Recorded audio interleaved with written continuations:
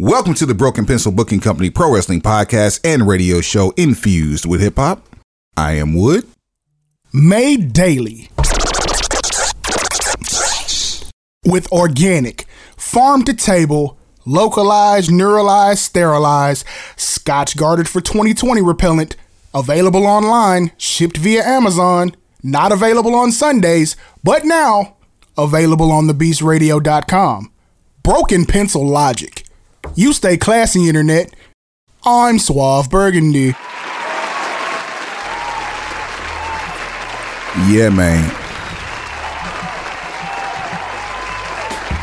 We're going to get back on our regularly scheduled. Regularly scheduled. I said that.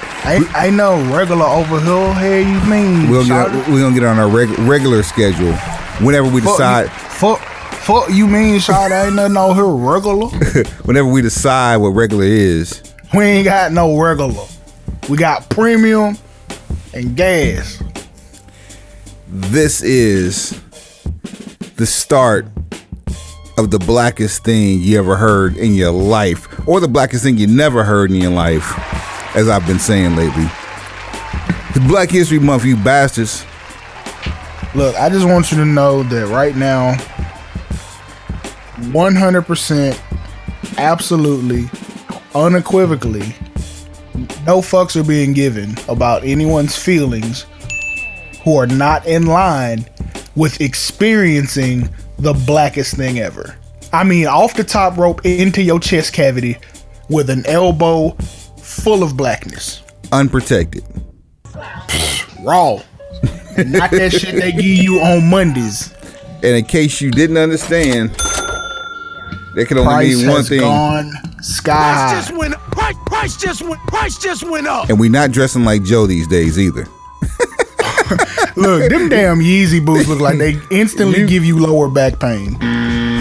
Shouts out to my man DJ Tum. Shouts out to my man DJ Assassinate. Shouts out to Creo. Man, listen. How can you be forced to walk frontwards and backwards at the same damn time? That's how you compress. That's how you compress fucking vertebrae and you get ruptured disc. You be walking around this bitch like Cody Rhodes. Ooh, man, and I bet Cody Rhodes try to put them hoes on. He fall in pain and kick them bitches off to the other side of the room. I think Cody got enough good goddamn sense to not even put them on. I can start with that. Bullshit. Bullshit. The trolling and the vulturing of the sneaker culture is alive and well in AEW. Ain't nobody above putting on a motherfucking thing. He did. Matter of fact, he did troll the wrestling industry this weekend too. You see what I'm saying? So what I feel like might happen is you fuck around and get one of the Young Bucks in the next 2 weeks, put on them damn snow boots and come out to the ring. And then claim they living rent free. Man, oh boy. Today is Thursday, February the 3rd. Year of our Lord. Year of our Lord. I said year of our Lord. Year of our Lord. 20 and 22. Why would you say that? Amen. And we just had the most mediocre Royal Rumble we've had. Nah, don't do that. Don't do that. One of. Oh, it's only okay. You can put it in one of, but yeah, one of. That is only because we were given the idea that certain things were promised, and we never really got a confirmation on any of those things that were supposed to be promised. We just ran with it. I'm gonna do you one better. I'm gonna bring it back, which gave us heightened expectations. But go ahead. I'm gonna run it back real quick. So first and foremost, I predicted that we would see Willie G not only enter but win the Royal Rumble. That was some all shit, the way wrong. You'd put like $2 or $20 on that shit in Vegas for the hope that you gonna score $500,000. Somebody did this shit today. Somebody did that shit Sunday with the Chiefs and Bengals. Like they hit the exact score on a $20 wager, and now they like half a millionaire. I mean, why not?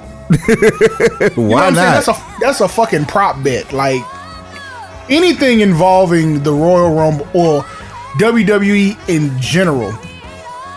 Nowadays, it is the most difficult shit in the world to gamble on because half the time they don't know what the fuck they're gonna do. It's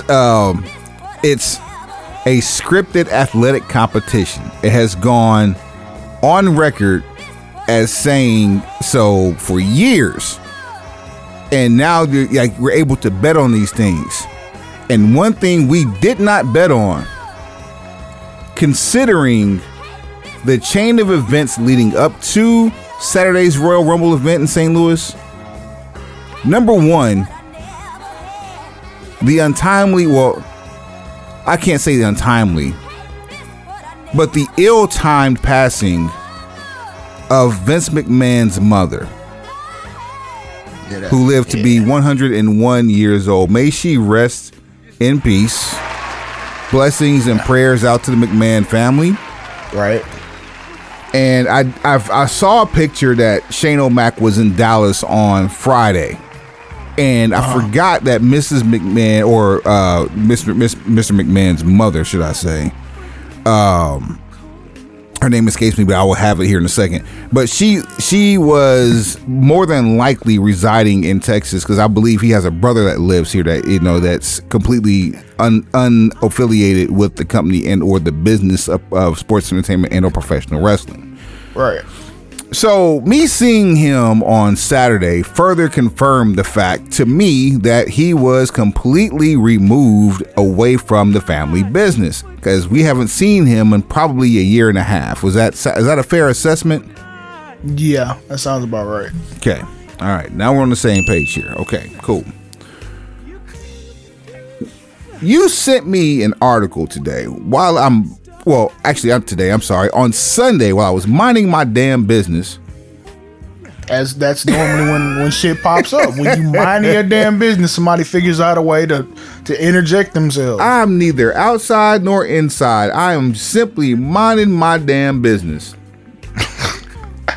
Suave Burgundy sends me a link and says, "You believe this?" And I could only think, shit. Number one, this is one of those things where text does not convey emotion. The way I sent it was like, "Do you believe this?" Like, do you or don't you? Not not like in the Gorilla Monsoon. You believe this? What a miscarriage of justice! For crying out loud! None of that. None of that. Vicky Askew is her name. Vince McMahon's mother. But continue though. So I read the article, and I'm like, this is a lot of information. You know how we talked about in the past, like when people start to get overly specific in these articles about what's going on, it's like, okay, either the author is the fucking mole, or some of this stuff is being made up. So when I read it and it went into the length of detail that it was like everybody's reactions and how much heat, explain what's going on, then So the article states, headline, PWMania.com is the source, by the way. Shane McMahon reportedly had major heat following the Royal Rumble. How in the hell could someone who has been a fixture in this company going back to the mid-90s, who can disappear for 5 years and pop back up to fanfare and adulation, catch heat as a surprise entrant in the Royal Rumble? Oh, this gets way more interesting. Cause that's not my only job function, you know, good bastard. Oh, Shane McMahon decided to put his pencil in his hand and his cap to the back and start writing shit.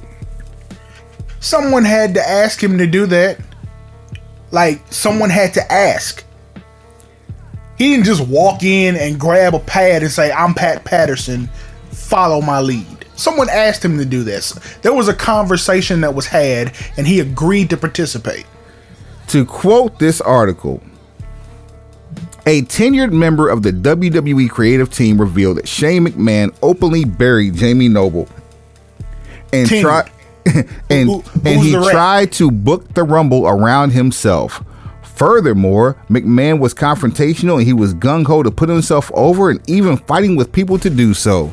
Quote, quote, Shane fighting with everyone, booking himself to be one of the last ones out, eliminating KO, and just standing toe-to-toe with everyone has the entire locker room really angry.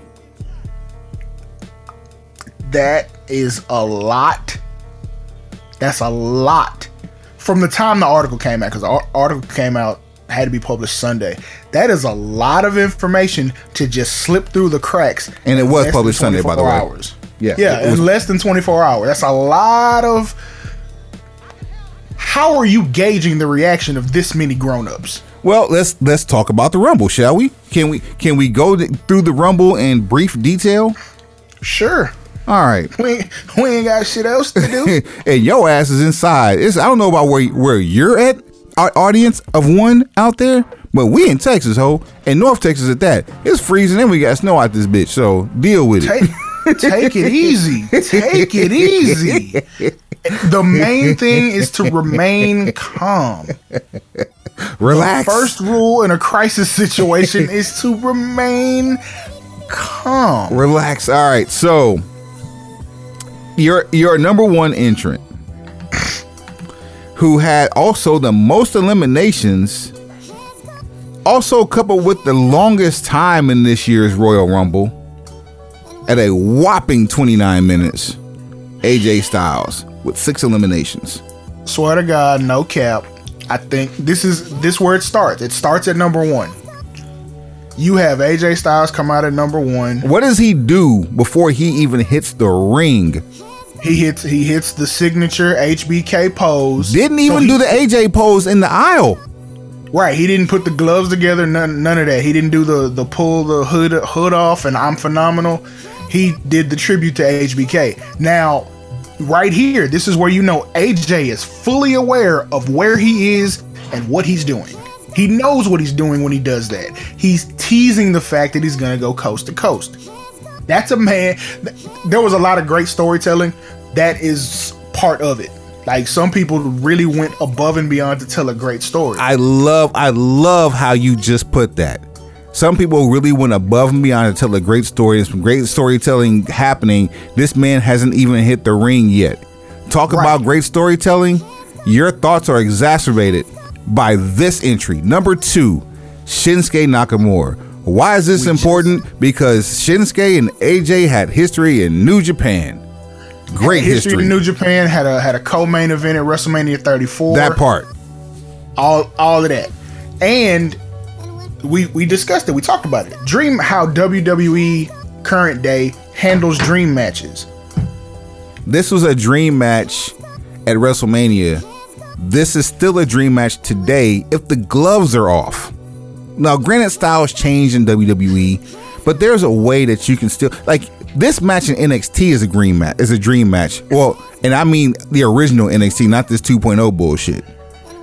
You can't tell me we don't speak of that here. You can't tell me that if Black and Gold NXT grabbed AJ and Shinsuke Nakamura and put them on for a takeover, that is not your main event.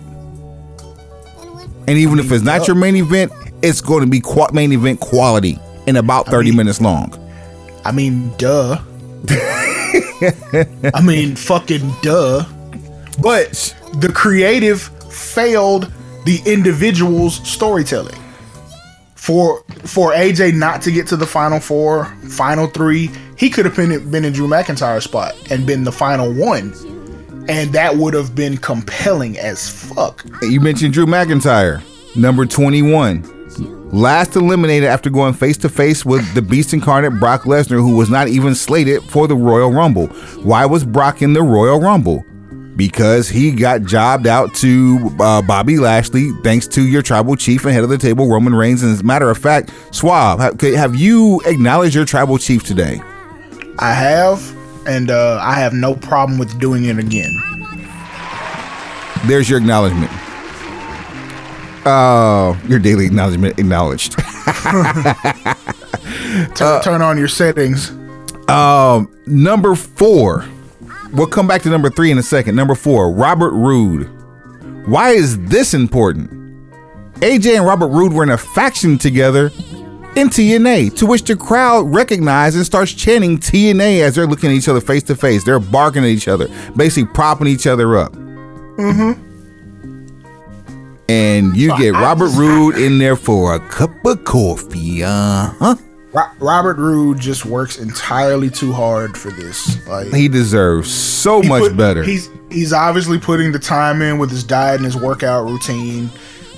He's seeing the spray tan man every time he's supposed to be on television. Robert Roode is in his early 40s and hasn't looked this good since he was in Beer Money.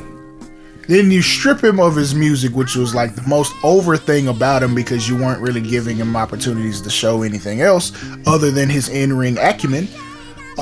You peel him of the song. The song is absolute money. I don't understand. Give him an IC run. Give him a US title run. Do something with him besides his tag team with Dolph Ziggler. And Dolph Ziggler, also in the Rumble, came in at number 16. Let's talk about the fact that he was in the ring for 21 minutes, got 0 eliminations. Doesn't matter. Ziggler's a beast. Robert Roode, 1 minute, no eliminations. Also, that's poor. Also, Dolph Ziggler, 15 Royal Rumble appearances. There's only one other person that's got more appearances than him, and that's Kane. Think about that. That is a testament to what is the best ability? Availability. What is the second best ability? Reliability. Ziggler ain't gonna fail you. He is clockwork. The only time he wasn't reliable was when Del Rio concussed his ass. Like, and even that, you got kicked in the head. Yeah, tell yourself not to get. That's what I'm saying. Like, you're supposed to be unreliable when you get kicked in the damn head. Ziggler made Willie G look good. Oh man, Ziggler put Willie G in a unique position where he had a match that didn't look like every other one. He played the part of Supercell Sunday and got Willie G mad. Moreover, he put himself over. Got him a couple licks in, pause, and made it look good. The super kick soon as the bell rings, great. Like Ziggler, I'm never going to be upset with Ziggler being a part of anything because he puts forth the effort. He works super hard. The days of him being a main eventer have probably come and gone. But that has more to do with, when you're on TV, you age in dog years. So he's just been on the same TV for entirely too long. Let's also talk about the fact that he got a chance to shoot with Chad Gable for a few seconds. You see what I'm saying? So there was a lot of deep cuts, crate digger moments in this Royal Rumble, which is why I can't necessarily agree with the fact that it was, what was the word you used to describe it? Mediocre? Yeah, like when you're getting Easter eggs and you're getting all sorts of interaction that makes that crowd, and what I said about the Royal Rumble crowd, that is akin to the WrestleMania crowd. International, smart marks, people who really watch wrestling from all over the world. That's the culture. And also, I will say this too. For them to put this on in America Center, or the Dome in America Center in St. Louis, formerly the Edward Jones Dome, formerly the American Airlines Dome / Trans World Dome, that place can hold 68, close to 70,000 people. They packed in 44,000 people. Not a bad turnout. Why is it not a bad turnout? Because it looked like a sellout on TV, even though it was nowhere near one. They did a great job of getting the proper placement for these seats, and also having the camera set so where it didn't look like it was they were lacking. So yeah, in a global pandemic and all things considered, you got over halfway there. West Side Gun sighting. You talking about playing checkers, boy. Say, listen, at this point, West Side Gun got the keys to whatever happens with this situation. Because he's like, okay, take this shit off YouTube. I watch wrestling. I am a fan. I prove to you I am a fan. You don't have to give me my money, but you can even take away my money. I'm going to still give you all my money because I'm going to still show up. No, here's the thing. You can't stop him.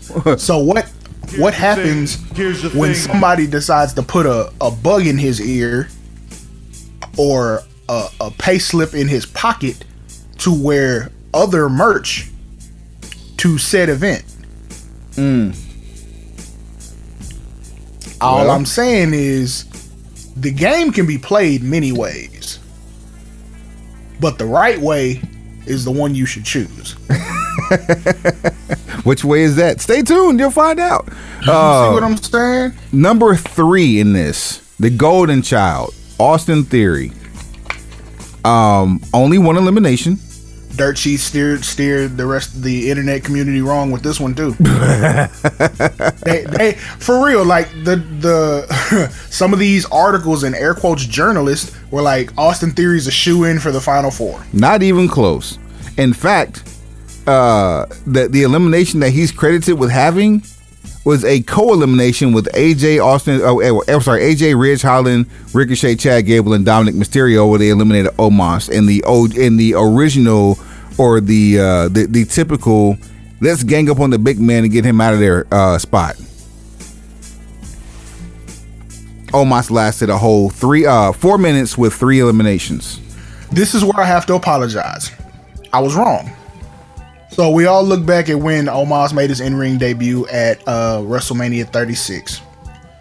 And we were so impressed by the way he was coached.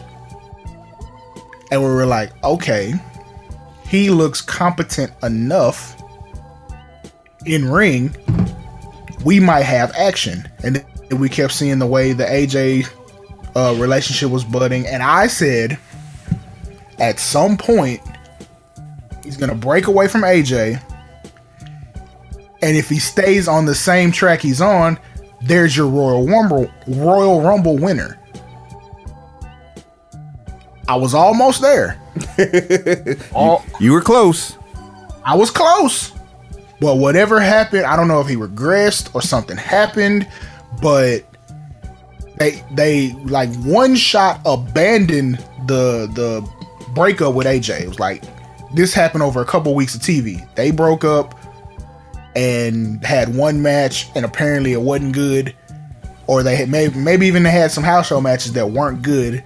They've completely abandoned the idea. AJ's moving on to greater things. They're not even going to have a WrestleMania blow off.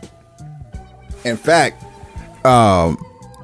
AJ wasn't even earmarked to be the face in this, and because of his battles on the other brand that we don't mention anymore, he came back to Raw as a face.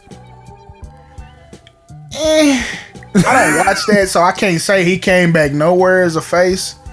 He kicked the shit out of Austin Theory, and when he did that, I was like, okay, that's not a heel matchup. If Austin Theory is kicking it with McMahon and you put him against AJ Styles, there's no way you're gonna look at AJ as the heel in that situation.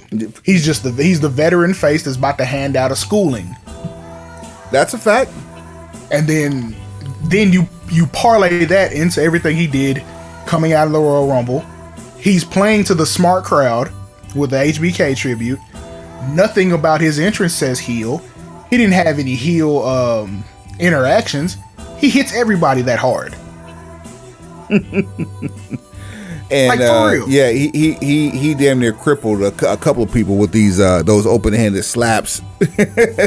I mean, we've seen Big Show, Paul White, whatever you want to call him, the Giant. We've seen him silence crowds with slapping people in the damn chest because his hands look like fucking meat hooks.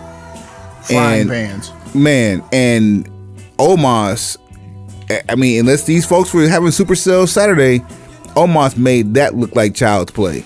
Listen, give me. Oh, well, here's another one. Here's another faux pas.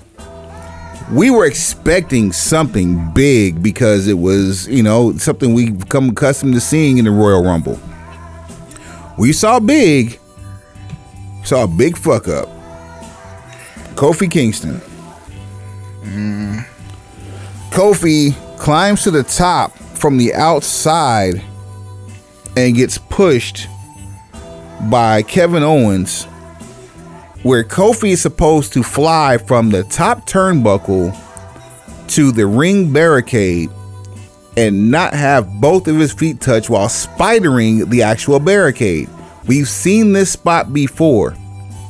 Not quite with the distance that this one was, because this one was obviously a little bit wider than it should have been. Yeah, he upped the level of difficulty. Both feet touch in a valiant effort to try to save the spot. And he was sent to the back very quickly. And I say very quickly, I mean the quickest elimination of the night, right at 20 seconds. Because it wasn't supposed to go down that way. Now, obviously, you kind of run out of ways to set up the feet don't touch the floor spot. But John Morrison did this already. Kofi did it already. So why are we trying to reinvent the wheel again? Like, what's safer? Him trying to hit that with precision or him doing another handstand? How about him trying to hit this with precision or him trying to just, I don't know, win the goddamn Royal Rumble? I mean, look, you know why he's there. He's not winning the Royal Rumble. No, but at least make it look like you give a shit. We know certain that is his looking like he gives a shit, because that's his entertainment part. That's where he contributes. And how about the freakish strength of Rick Boogs? Bruh, somebody got to sit him down and have a conversation about his origins or something about his DNA, because that ain't normal.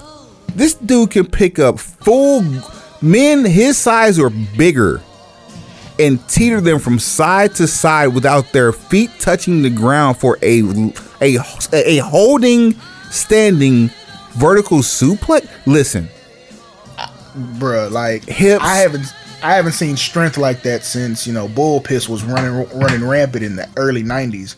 I mean, late 80s. We could do a mixtape of people who could be that strong, and the only person who even comes close to that in modern day talk is Cesaro. There were people who were probably 50 to 60 pounds heavier who called themselves strong. Hell, some even the strongest men in the world. People like, I don't know, Mark Henry, Ted Arcidi, Bill Kazmaier. These cats were professional wrestlers and well over 300 pounds, and they weren't doing shit like this. Well, until Rick Boogs either bends a steel pipe over his head like Bill Kazmaier or folds a fucking frying pan over on itself like Mark Henry, let's be a little bit more respectful of our predecessors. I'm not disrespecting them at all, because those three were legit world's strongest men at one point or another. Mm-hmm. So I would never disrespect their athletic prowess.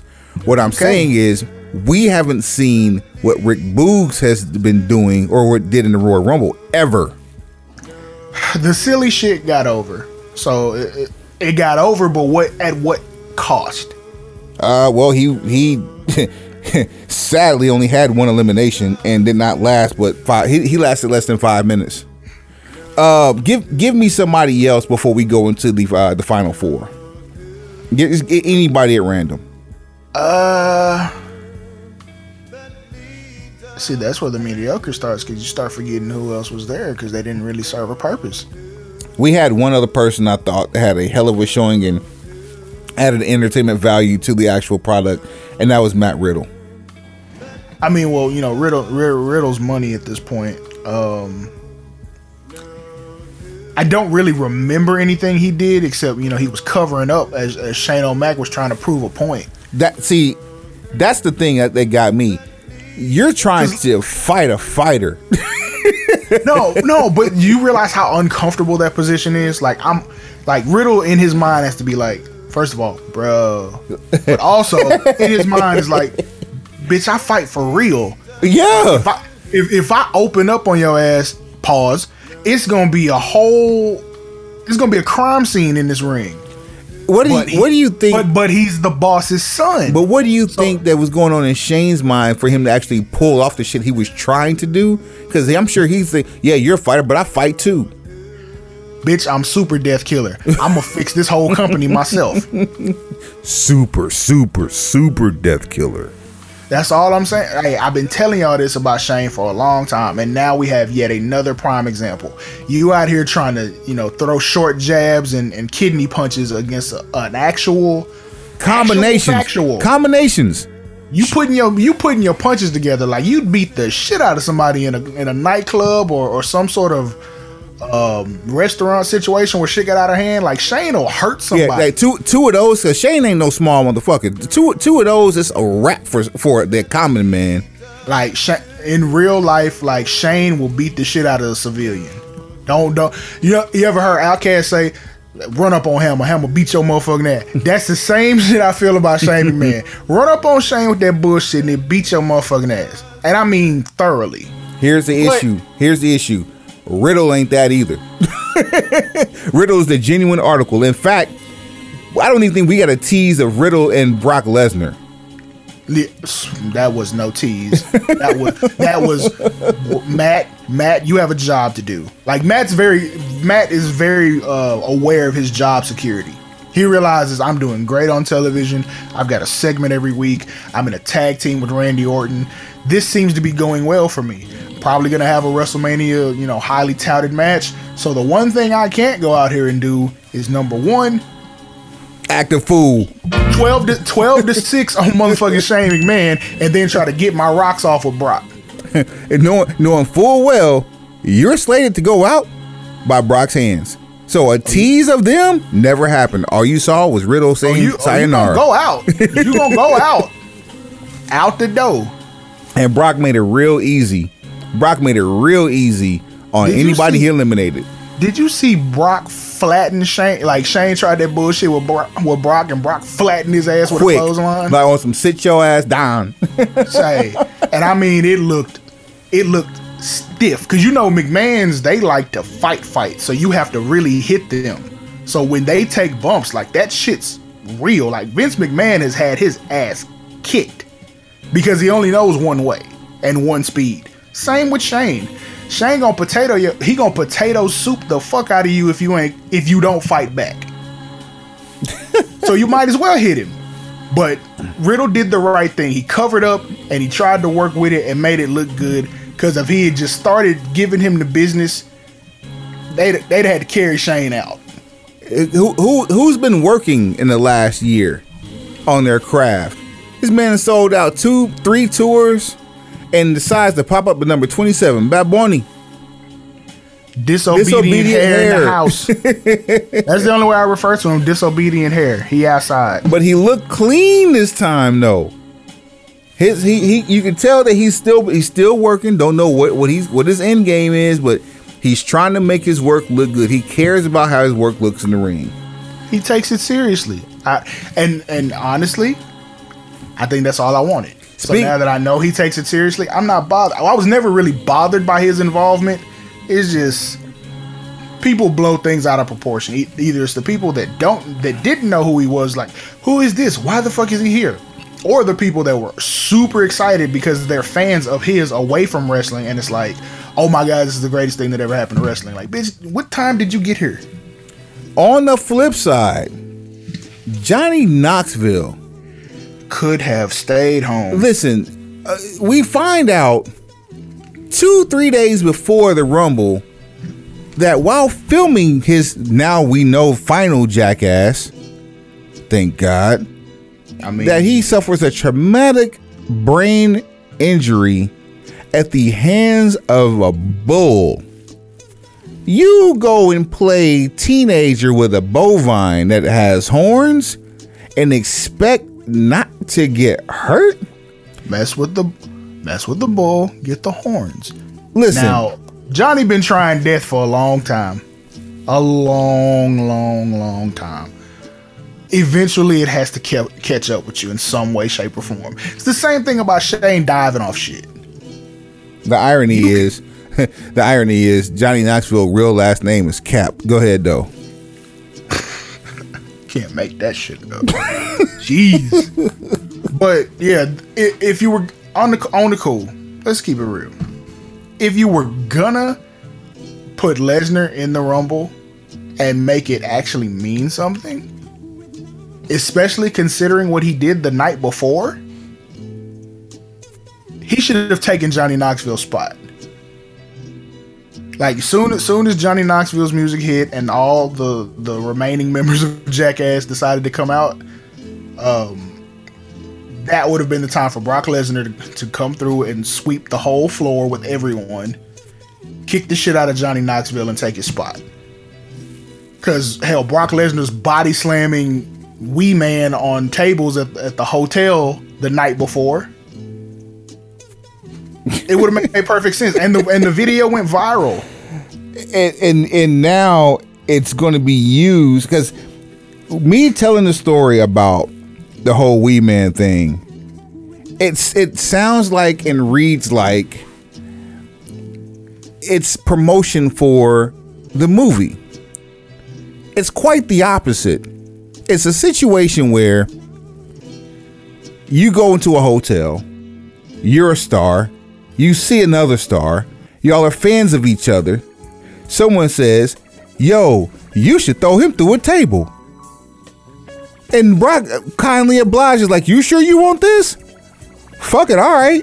And before it goes down, someone says, wait, let me get my phone. And you want proof of that? You watch the video, it starts with Wee Man on Brock's shoulder, and they are basically prepping a safe countdown to go destroy some hotel furniture. Listen. Everyone's been dealing with adult beverages and wanting to have a little fun, and I'm like, because I talked to a couple of different people about this, and I was like, number one, if Brock fucks around and tests positive after doing this shit, do you realize there are no consequences for him? He's literally the real life Ted DiBiase. He's the $1 million man. Dead ass. there are no consequences. Like, somebody might be mad, but how mad you gonna be? Like, you gonna be mad enough to yell at somebody else? You ain't finna yell at him. He'll sleep your ass. What you gonna do? Like, he has your belt. You gotta pay him to show up again. Oh, pull that. You can be mad as you fucking want to, but you ain't gonna do nothing about it. You ain't gonna do shit. So you ain't gonna do shit. I found it funny, but I said to a bunch of people, I was like, number one, if he catches COVID and ends up having to pull out of the Royal Rumble, that's gonna sum up 2022 for everything WWE has planned. Factamundo. Secondly, because we are dealing with the blackest shit you have ever seen or heard, I said if MVP and fucking Bobby Lashley had done that to Kevin Hart, I guarantee you, boy, everybody would have gotten tased and arrested. Tased, arrested, detained, and you would have had to come unasked money for all of the damages that you caused. There would have been a whirlwind U.S. tour of apologies from MVP. Right. They would have had to issue a statement, a press release. We apologize. It would have been handled way different. Same thing if the Usos had decided to, do double splashes in the middle of a motherfucking Fogo de Chao. Who did not make it to the Royal Rumble, by the way? Anybody who we thought. Oh, the Forbidden Door got a deadbolt on it. Whew. And a ring camera. Man, oh boy. Cody tried that shit too. Speaking of Cody took a picture flying right over downtown St. Louis. That's what I'm saying. Cody tried that shit, and much to his credit, you're supposed to do that. Especially in the social media era. You're supposed to do that. So kudos to him for playing the game. But boy, 45 minutes in the air ain't shit when you can speed up an extra 100 miles an hour. I say, what type of old photo of St. Louis does he have where he done posted this shit and got people all riled up? Hey, you want to find out when? How about this? I believe there was another Royal Rumble in St. Louis years ago. Now, and it might have been the last time he was in or actually one of the last times. It might have been in 2012 that I put him in the tournament on. Man, because I looked at this shit, I was like, is he in a prop plane? Like, what is going on here? Carnos ain't gonna lend you the jet. Oh man, I wonder when that was. I'm trying to think. Let me do my Googles real quick. That motherfucker was riding in a Ric Flair special. From 1984. You feel me? Like, wait a minute, why does the wing look so damn small on this? Like, is this a vegan plane? It's a I'm being a total jerk. No, what you call that? The plane on Atkins. I was right. It was on the 2012 Royal Rumble was in the Kill Center. So shout out to his iCloud because he's holding photos from years ago. You feel me? And that way to play the game. Good job, Cody. That'd have been the iPhone 5 year. The first. That was the introduction to iCloud for the iPhone, wasn't it? Way down in the jungle deep, badass line stepped on the signified monkey feet. Say, Cody got out there for that. Good job. Fucking amazing. Somebody had to bring some excitement. Oh man! Speaking of St. Louis, Randy Orton showed up for a whole 2 minutes, roughly 15, 16 seconds or so. Another person who probably should have made Final Four, like to get unceremoniously nah, like you know how they do the legitimate Final Four standoff. Right. I'm with you. Yeah, I'm saying, son. Come on, son. Don't be acting like that. Yeah, so Brock Lesnar, your winner after being screwed by Roman Reigns. Now, that match, Roman Reigns versus Seth Rollins, opened the show.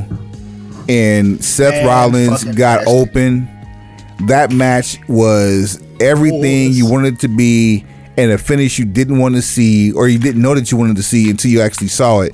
It was a DQ finish before Roman failing to break a rope while failing to break a submission hold while Seth was holding the rope that the referee put Seth's hands on, which will probably be part of the storyline going forward for this. I mean, masterclass storytelling. Now look, we take WWE to task for a lot, and rightfully so, deservedly so, but because we are journalists, we are broadcast journalists. Shout out to Bobby the Brain Heenan, yes sir. Because we are broadcast journalists with, mountains of integrity, I am willing to give credit where credit is due. I thoroughly enjoyed this match. I felt like this was a match of the year candidate right off the top. Off the top. You cannot deny that plausibility there. That match right there goes down in the annals of history as one of the best matches between two bitter rivals / former partners in the history of this business. That was a great match. I don't believe I've seen storytelling like that from two rivals since Ciampa and Gargano. Like, it was that level good. And that feud lasted 3 years. So shout out to the agents and whoever, agents and creative that got together and said, this is what we're going to present. I know Heyman has to be a part of that somewhere, but whoever all contributed to that, fucking bravo. Because that, I was entertained. That, when you ask me what I want from, like I say, I like when wrestlers fight as far as the pure wrestling matches. When it comes to storytelling and drawing from past history and stuff like that, is exactly what I want. Seth made this all about the Shield, and Roman made it all about forgetting the Shield. He found Roman's trigger and then exploited it. From the jump, he had on the black flak jacket, the black undershirt, and the black cargo pants, and that's masterclass heel stuff. And entered from the crowd, a la the Shield, which is some really bold and what's the gutsy shit. Wow, considering ballsy is the word. Like Moxie. Not to be confused with Moxley. Which if they would have brought him out somewhere during this match for whatever, even if it was the paradigm shift of both of them and get the fuck up out of Dodge, no one would have been mad because the storytelling was that damn good. Or as I've heard some of our friends say, chutzpah. L'chaim to our other friends. Oh, you feel what I'm saying? Listen, the levels, and then on top of that, you add all of those beginning elements in there that Roman is familiar with, and have him walk down flapping his arms like the drip god does.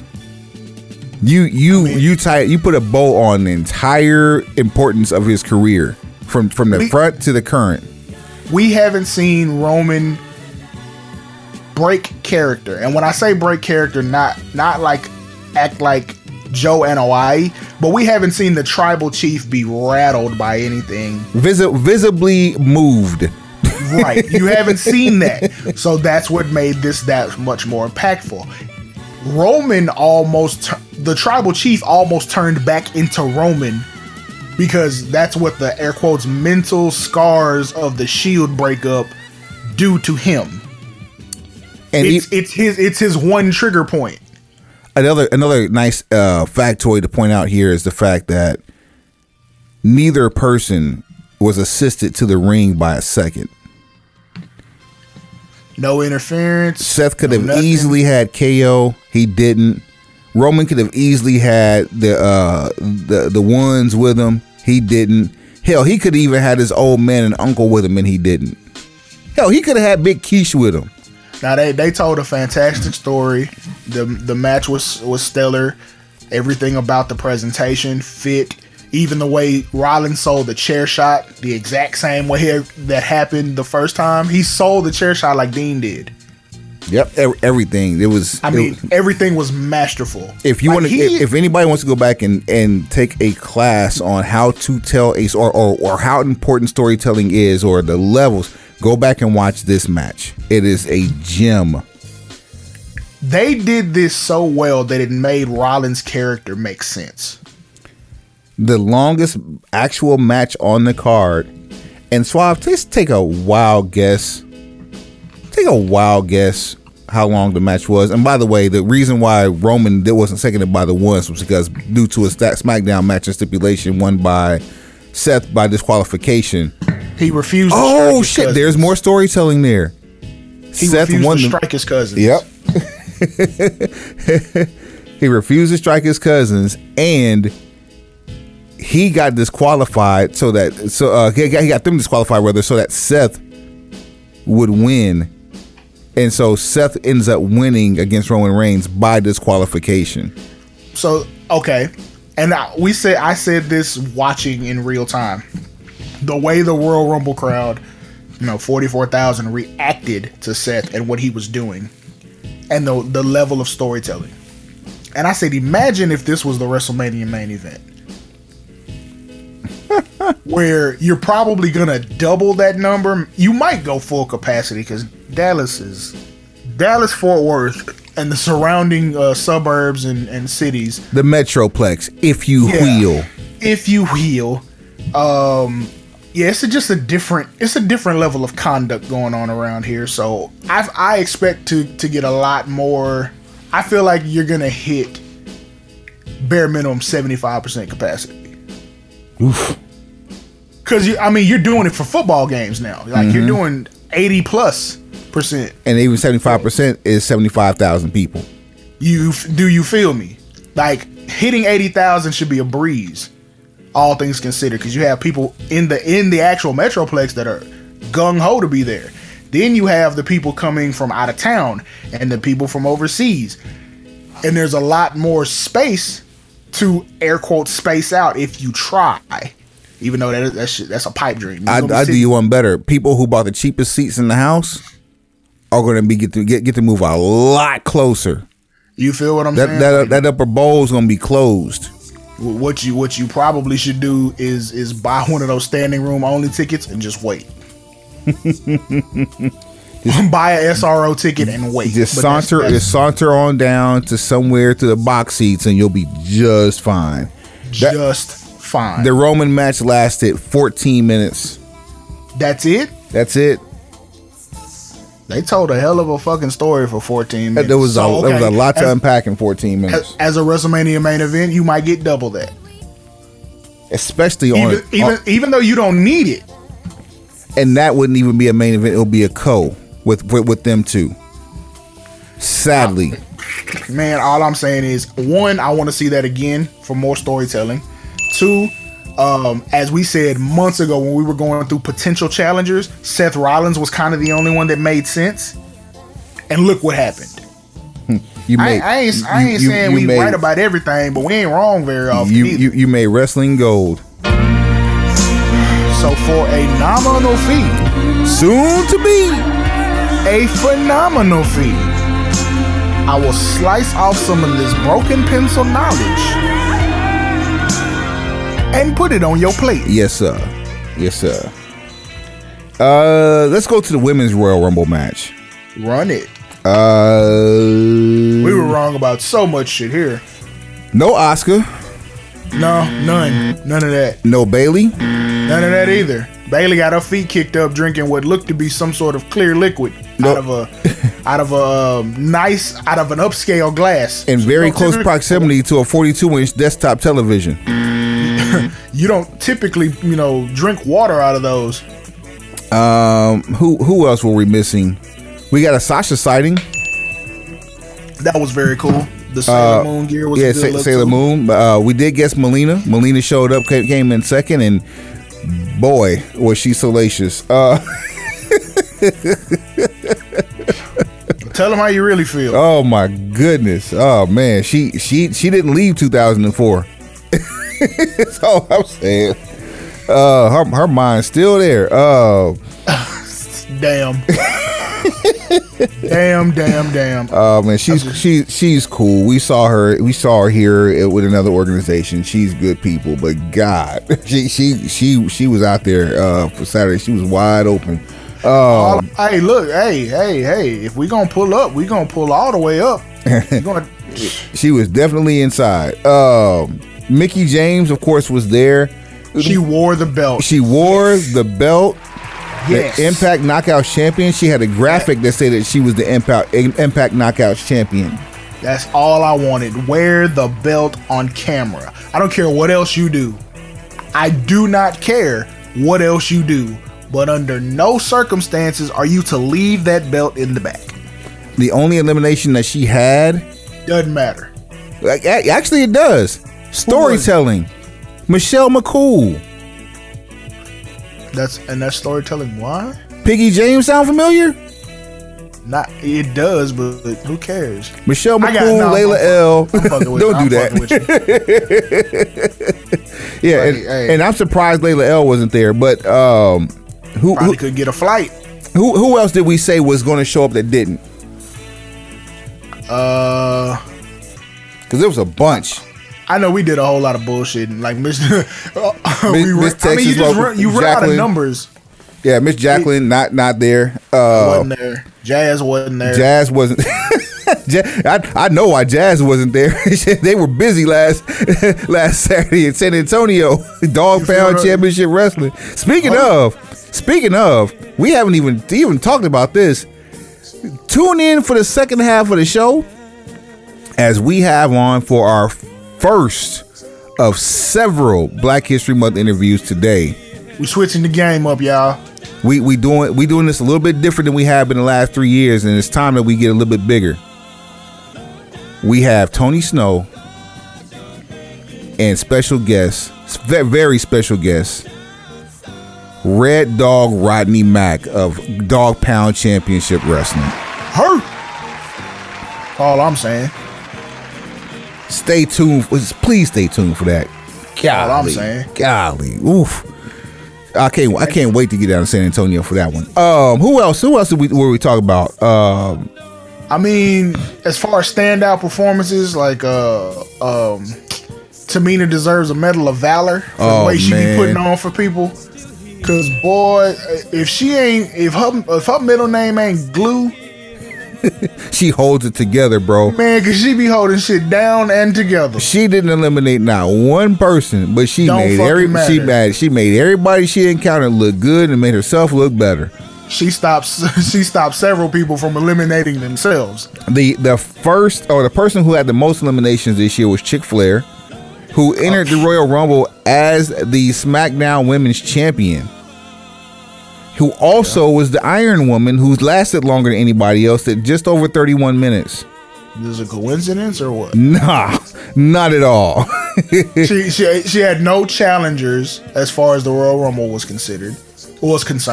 So there's no need to just throw some rando in there so she can get a W. We wouldn't dare throw Randall Calrissian in there. We would not dare.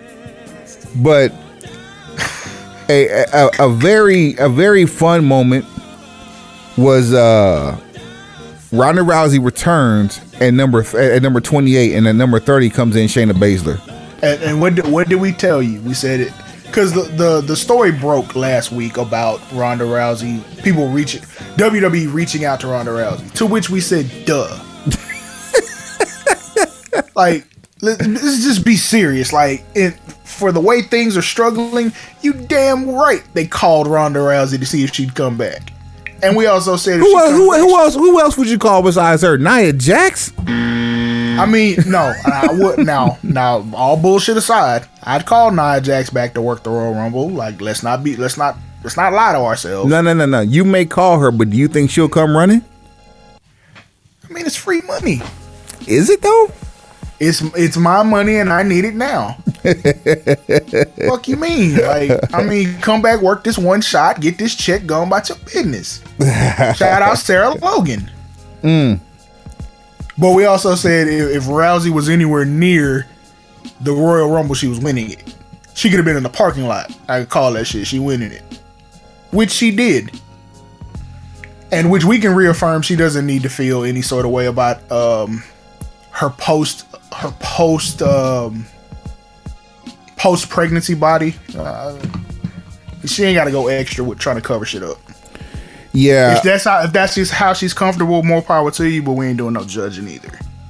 Sarah Logan came out looking like she was a lost member of War Machine, or I'm sorry, Viking Raiders. I mean, they could use a manager. They very well could. It's not a bad look. And Ronda Rousey looked like she lost her bags at the airport. Now, Rousey got off the plane, jumped in the truck, came to the arena, walked clean through Gorilla, and went and whooped everybody's ass. I don't have time to change. My shirt say baddest. It's good enough. It's like when Shawn Michaels came back and didn't have like half decent ring gear for like 3 months. Like everything looked makeshift, and I'm like, this is fucking Shawn Michaels. Like he literally tore his drawers with the seamstress. No, I understand what the story he was telling. It was like, I'm not the old HBK, so I won't put on gear that looks like the old HBK. It's like he feels like he can't be the guy from 95, 96. So I'm not gonna wear the same tights from 95 and 96. It was smart. But yeah, it was rough too. It was rough. Fucking brown tights and brown boots. It's a sad turn of events. Oh man. But shout out to Ronda. She came through, handled business. Now pulled up heavy. And you know, she looked to be refreshed. She looked childhood nervous, more so walking away from the ring on the way back to the back than she did actually being in the ring. It's an adrenaline dump. Yep. That's exactly what it was. It was gone. You just saw a live adrenaline dump. Now, here's what I fully expect to happen. I fully expect for somehow, some way, the WrestleMania 35 main event is going to happen again. It's going to be a triple threat on some winner take all shit. And essentially that'll be the end of Bianca's comeback tour to reclaim the championship. Now, she may get it later on down the line, but if they go triple threat with this, you can hang that shit up. The free agents or the missing spots that were filled again, we'll run them down. Melina, Kelly, Michelle McCool, Sonya Deville, as predicted. She was in there also for a cup of coffee. Why does Michelle McCool always fucking dominate when she comes back for the Royal Rumble? Because she's over 6 feet tall. No.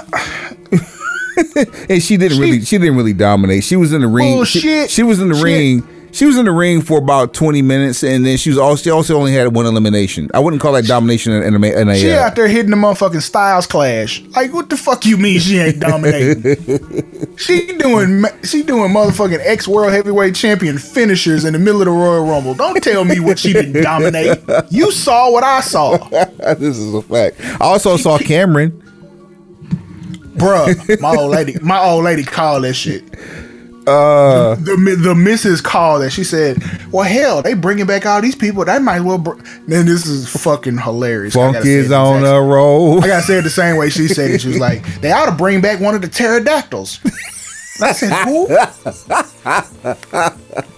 And I was, Funkadactyls? Yeah, them too. So, and then I literally, like, 2 entries later, Funk is on a roll. I couldn't do shit but laugh. I couldn't. Like, hey, I give you your props. You call that one. Hey, I appreciate Alicia Fox's contribution to WWE, but if I never see her again, I'll be okay with that. Take it easy. She did well. She did well. The hair, she's like the Pam Oliver of professional wrestling. Ooh. Like if we can just get that scalp together. Oh my. And this is some shit I shouldn't be saying. This fuck around, we're gonna get canceled. Oh man. But I mean, yeah, just the wig choice was a little. It's a little much. It was a little much. Yeah. Summer Rae and Sarah Logan, those round out your quote unquote surprises. Nobody else from outside of the E was able to make the event. And Molly Holly has returned to WWE in a producer role, who also came in as number 27, and she was unceremoniously dumped. Ain't room but for one superhero on this track, bitch. Nikki TRASH decided that she wanted to let Molly know that this ain't the early 90s or late 90s, early 2000s, and Shane Helms ain't with you. Don't jump on Mighty Molly like that. Why y'all ain't do nothing when the girl jumped on me? Get back to teaching. Leave your cape at the house. Man, I'm just saying, we gotta respect the people that paved the way. Edge and Beth Phoenix, along with against the It couple, the It couple versus the Grit couple. I really thought that match was going to get bumped, and it turned out to be. Why would you think that? Did you see how much TV time they donated to that? Yeah, 13, actually about 15, close to 15 minutes with the entrance. No, not just the match. I mean, for the past month. Television. Yeah. How much real estate has been invested? Yeah, there was a lot of monetary investment into this. Oh my God! They tried. They tried to make it entertaining. They did their jobs. Edge and Beth looked good. Maurice looked surprisingly better than I thought she was going to look against Beth Phoenix.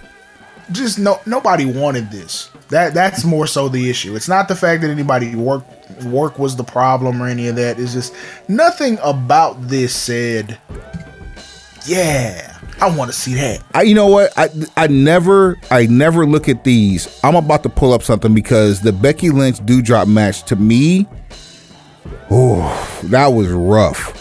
That was rough. It was a test run.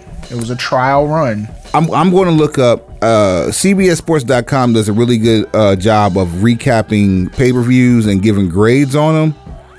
I'm going to see what they rank this match, because I have a ranking in mind. Let's see if we're on the same page here. For the Grit versus It? No, for the Becky Lynch versus Doudrop. I'm telling you what it was. It was Doudrop's tryout in the big time.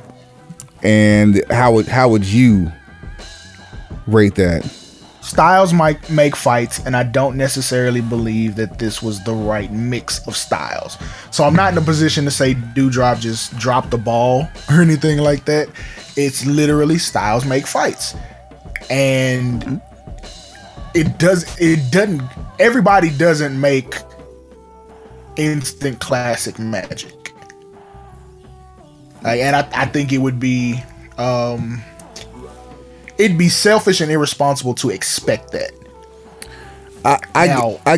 What were your other options? What were the other options? It'd be do another Liv Morgan match, and if you beat her again, and it's like, okay, fuck it, you need no more title matches for the next year and a half because this ain't it. Or you put her over and then take it back in Saudi. But what's your other option besides after that? But do you think that Saudi is going to actually open up for more women's competition, even though it's been a growth / work in progress since 2017? I mean, you've seen improvement for every Saudi show. So even if you don't do it there, if you do it on an episode of Raw, cool. Let Liv work the main event right around the same time as Saudi. Maybe the go home show for Saudi. And then Liv just drops the ball. Because essentially, you're going to have... It seems like you might end up having a women's elimination chamber in Saudi while we bullshitting. I wouldn't be surprised to see that.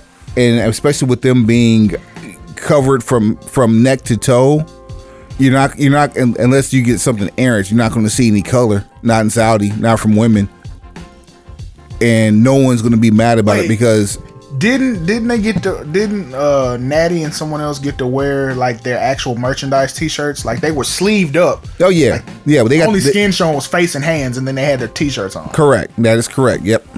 So yeah, that's what you would get for the elimination chamber. Same you said, thing. Same thing. Hey, easy. We got a whole lot of blackness to hand out, and this is only the first episode. Is that gonna be the name of the show? Easy. I mean, you show trying to tame me down here before we get up wide open with Rodney Mack. Look, I'm just trying to keep us from getting canceled because there's a lot of blackness to be distributed, and I would like for us to be able to do that. Man, oh boy. And you'll title the show "We Want Easy." Hey, you mean? There was once a dog from around the way. Easy. You feel what I'm saying? My life was never. Oh man. Roman Reigns. Brock Lesnar versus Bobby Lashley. Big fight feel. A lot of gaga. Shouts out to our guest from last week, the Petty Messiah, who texted me this gem of a comment. I can't even say this with a straight face. He says the level of shit that they shoveled on that belt before they gave it to Lashley is tremendous. Boy, that is some high level shit right there. That's exactly what happened. It's like, look, we gonna have you trade, but for the latter part of the match, Brock just gonna be kicking your ass, and then Roman gonna be the reason you win. It's like, how did you make a 276-pound, 6'4", 6'5" monster look like shit? This is a 10 tray that's probably about 6x9. Oh man. That starts off clean. By the time it's done, you have probably 4 pounds of meat and 2 pounds of sides, and the sides of stuff that no one will ever eat, and the meat ain't even cooked all the way through. It's a slop bucket for those of you who've ever spent time in the country. Or for those of you who just watched wrestling in the mid 90s. This may have been the happiest heavyweight train wreck we have seen in quite some time. and it's one of those things you don't even really pick up on unless you have the eye. And the eye, if you know, that's the shit that all of us tend to have. That's how we look at things and see past. You see past the first layer. Like some people only see it for entertainment, and they only see it for what they see on the surface, and that is a great deal of the internet community, which is why it's a lot of fanboy fangirlism that goes on, because the "it's still real to me, damn it" crowd really does exist. That's not just one person. That's facts. It's bigger than the audience of one. It's about 1,000,001 of y'all. Bruh, on the cool, they got us outnumbered. Like it's by and large. It's still real to me, damn it crowd has us outnumbered. Leaps and bounds. And that is another reason, boys and girls, why you can't argue on the internet. There's way more stupid available than smart, and you're gonna drown in a sea of idiocy. For a phenomenal free, you can drown in a sea of idiocy. That's life advice that'll help you get through a tough time. Stay your ass out the comment section with these morons. Man, just remember, it takes two to argue. There's one. Hey, put a pin in that. That's our Dan. That's a shirt for us. Do it with your mama, but don't do it with us. It takes two to argue.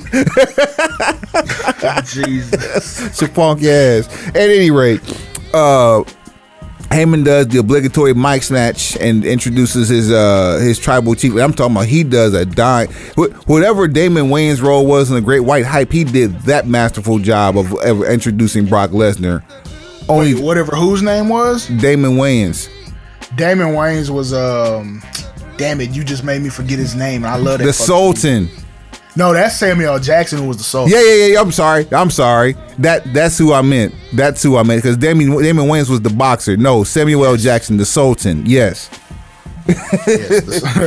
Yeah. He did a sultanic job. It's about time for me to watch that movie again too. I just want to see Method Man get booed and heal the crowd, walk to the ring singing "Bring the Pain." And he rough up a midget dressed as a leprechaun for Irish Terry Conklin, singing "Danny Boy." Oh man.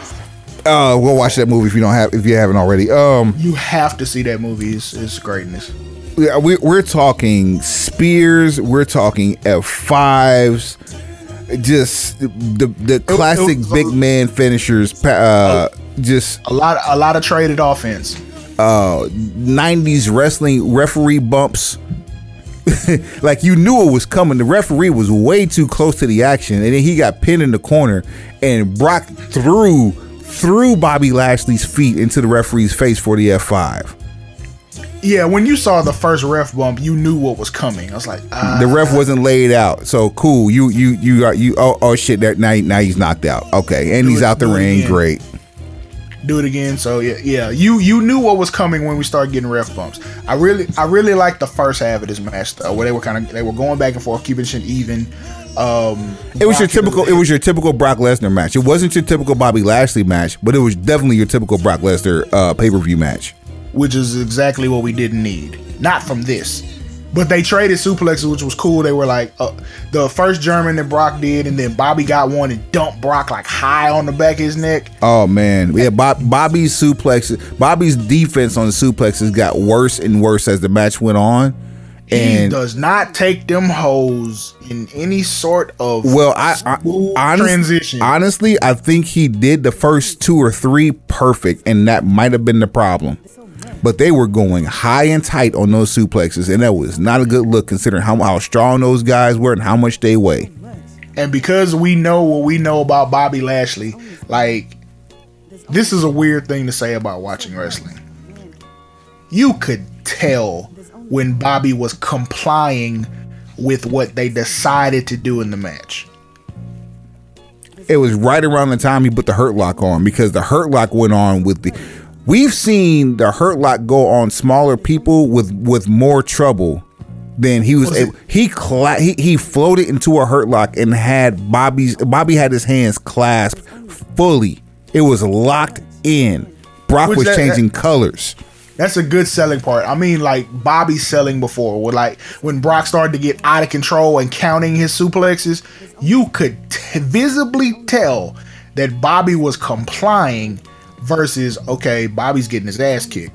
Like, no, he's allowing you to do this because this is what we've agreed upon. But if we really got real, I beat your ass. Your funk ass. because let's get this out the way. The consensus over here with us is that if it ever got real, Bobby got that. Yep. No doubt. For a couple of different reasons. Hunger. And staying power. We all know Brock is missing a key piece of a vital organ. Look, I've seen Bobby's hands work. There's a difference between the two. Even if Booker T didn't want to tell you that in the kickoff show, because he didn't want to shit on the dream match. There is an absolute difference between the two if it ever gets real. Brock is very aggressive, and Brock can close ground very quickly. So can Bobby, and he's equally aggressive. However, Bobby has way better hands. Oh man! And there is probably a wash as a wrestler. Like in grappling is probably a wash, but Bobby's hands are superior. And Brock ain't used to getting hit like that. This man, big facts. At least Bobby wasn't bleeding though. Well, actually, he was by the mouth, but not necessarily by the face. He already had that huge ass gash that was trying to heal, so you knew he was gonna open up somewhere. Pause. When the bullshit hits the fan after the referee falls out, you have Paul Heyman take the championship belt, give it to Roman Reigns. Roman Reigns smashes Brock Lesnar and also hits him with a spear. Brock Lesnar watches Paul Heyman leave with Roman Reigns. As they're walking up the aisle, the referee comes speeding past, doing a 100-mile dash to count. Was it 1, 2, 3 on behalf of Bobby Lashley, your winner?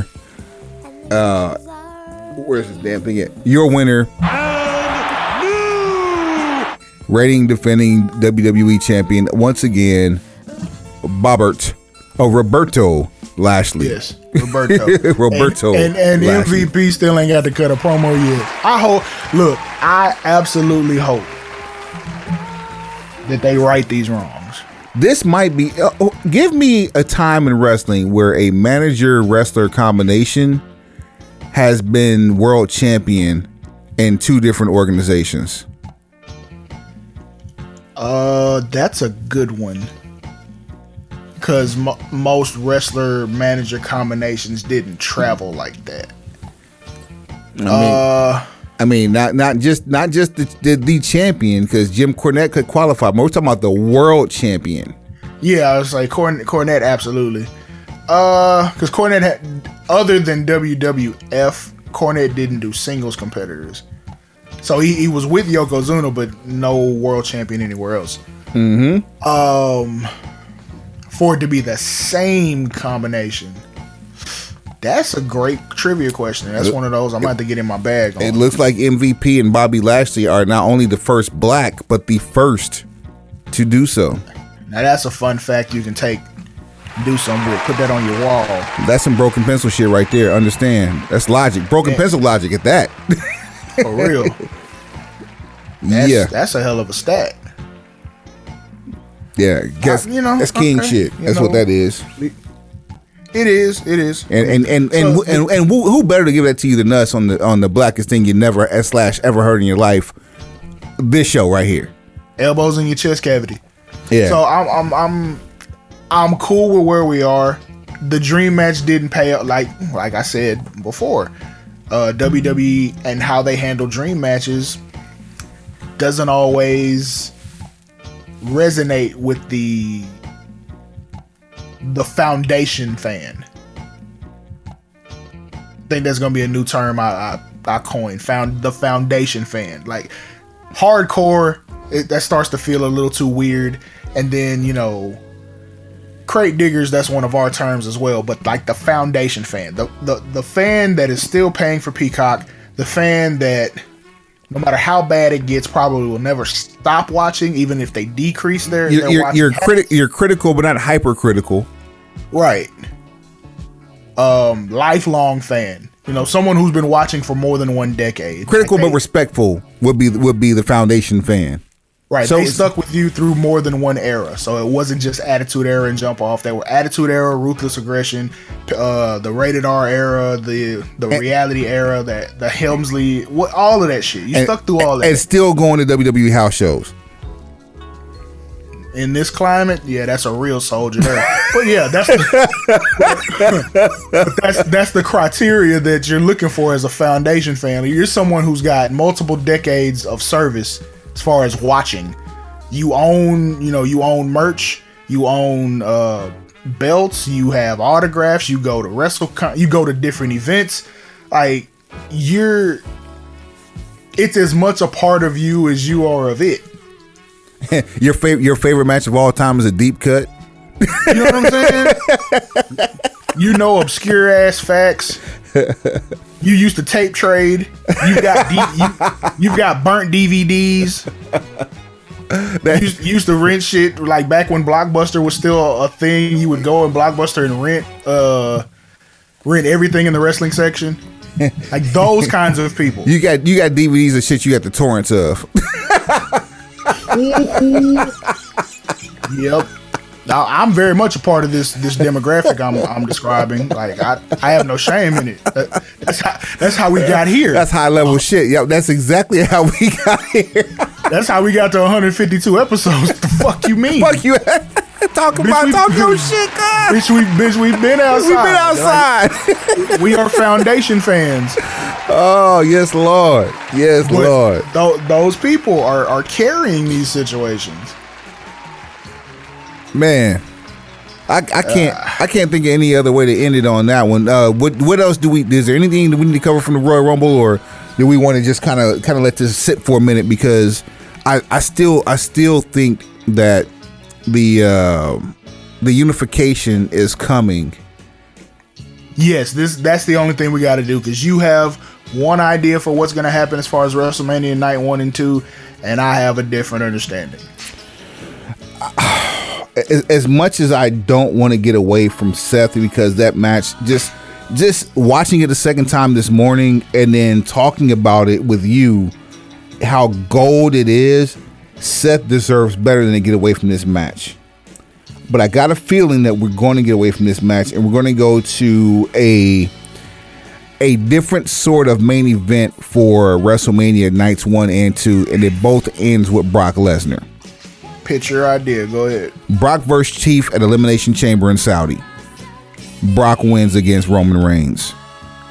So that way he gets his belt back, or gets a belt back. Well, an actual Universal title was his belt too, so we'll say he gets his belt back.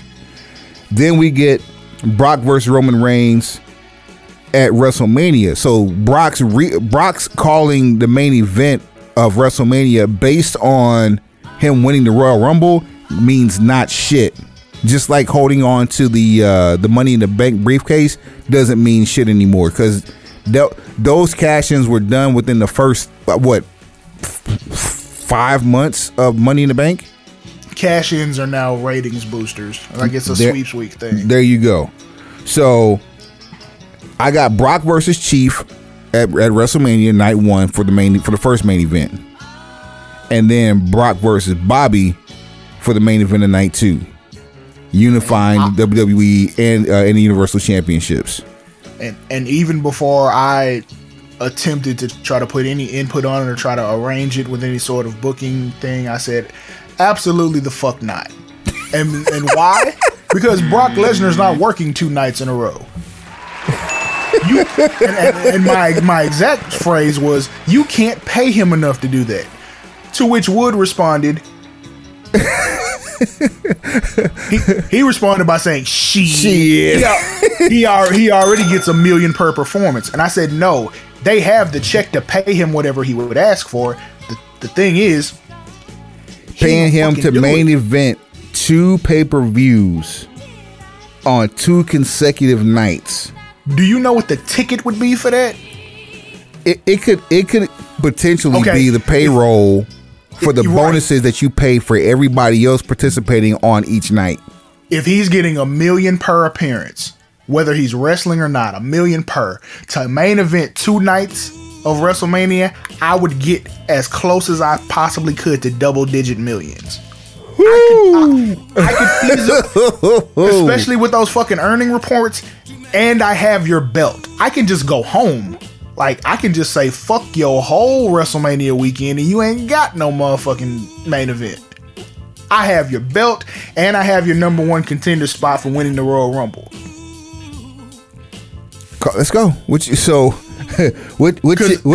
you know if Bobby and Brock rematch in Saudi, Brock's winning. Automatically, because that's what the Prince wants. Period. We not here for none of that other stuff. We here. Look, the E is coming to execute some business and tie up some loose ends as far as the road to WrestleMania, but guaranteed we picking winners. The people with the money's picking winners. Like, call it what the fuck you want to. I mean, argue with your mom. But just, I was like, look, Brock in his life as a professional wrestler, since debuting the night after WrestleMania in 2002, has less than 500 total matches wrestled for his career. He has made more doing less, even more so than Hulk Hogan. Listen, hold on. You said less than 500. 500, less than 500. It's like 400 and something. It's a Googleable stat. North of OVW, Brock wrestled in WWE from 2002 to 2005. He wrestled in 4, like spring of 4. Okay. He leaves after WrestleMania 20 to go play in the NFL. And he didn't come back after the NFL stint, did he? Because I thought he did briefly. He did New Japan. Okay, so the New Japan, that was what I was getting to next. New Japan was only what, 2 matches? Nakamura and Angle? If that, because Angle was to drop the belt because he wasn't going to keep going back and forth to Japan. And again, I know Nakamura was, they crossed paths. They had a match. They did. It's findable. It's not one of those things that's hidden. It's not was it Tim McGee? It's not that hidden match. You can find it. So what I'm getting at here for you though is, let's go back to Monday Night Raw featuring Brock Lesnar. That's 2012, right? Yeah, something like that. So, because 14 is Suplex City. So yeah, it's 12. So he's had appearances but no matches on SmackDown. Only his matches have been on pay-per-views. This is 2022. Yeah, my lord. From 2012 to 2022, now 10 years. Mm-hmm. At the extreme most, because he's not on every pay-per-view and he might be on the big 4. I'm gonna give him the benefit of the doubt and say 4 matches per year. That sound feasible? Something like that. That's 40 matches. What are the odds that Brock has less than 100 matches on his resume with WWE since 2002? Because I think they counted like the house shows and the weekly TV. How many? Go ahead. He was just wrestling a lot more in the early time because you get ring time, you count OVW. It's just he made himself into such a commodity that he can work less and charge more. So the fact that he left WWE, played in the NFL, did the UFC thing, which he had like 8 fights. 12. I can search that while you're talking because he definitely was double digits. I think that he's like, because the diverticulitis is a part of that whole stint. He's been signed there for a while. 9. One of them's a no contest. He's 5-3 and no contest. Ding ding. So 9. Wow. Bobby has more wins than he has fights. This is very, very true. So then there's that. But he's less than 500 matches in WWE. So I'm like, with the type of money he pulls down already, why the fuck would I do this? Like, why? You can't convince me that this is a good idea other than with your checkbook. And at that point, I have you by the short and curlies. And Bobby fighting at 255, 15-2-0. Feel me when I'm speaking. So that speaks to our earlier point about who would win if it really got real. But with Brock, with the scenario that Wood is pitching, I'm like, for Brock, it's like, why? So, for what? And not to mention, like, why in this particular situation would you go back? You're basically going backwards. If you put Brock over on 2 consecutive nights. Holy shit. What up? I was actually pretty damn close. You're saying less than 500? He barely has 200. He has less than 300 total matches. I saw another one that had him like at 411 or some shit. I don't know what this is based off of. Was it ProFightIDB.com?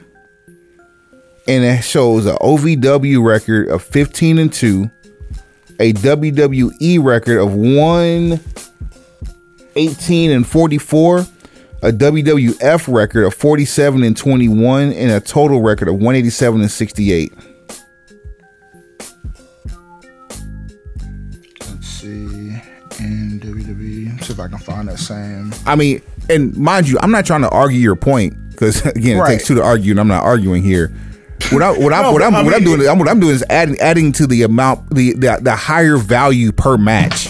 So all you're doing is adding to the lack of give a fuck with Brock Lesnar in professional wrestling. That's it. You're making my case even stronger. Yes. Like there's absolutely no reason whatsoever that he would be like, oh, I'm gonna wrestle, 2 nights, unless you make it worth his while. That's assuming he's a company guy. That's something Roman would do in reality, not something that Brock would do. And to even pitch that shit to him is basically handing him a blank check and say, write whatever you want. Now, hear me on this. Now that you say all that, I want you to hear me on this. The last part is about Roman. Why would you go backwards towards Brock Lesnar, having him wrestle 2 consecutive nights, being victorious both nights, when the guy that's been carrying your company for the last 500 and plus days is Roman Reigns? The tribal chief, you're a legitimate head of the table. The person who's now in conversations beyond CM Punk, beyond it, and actually with Hulk Hogan.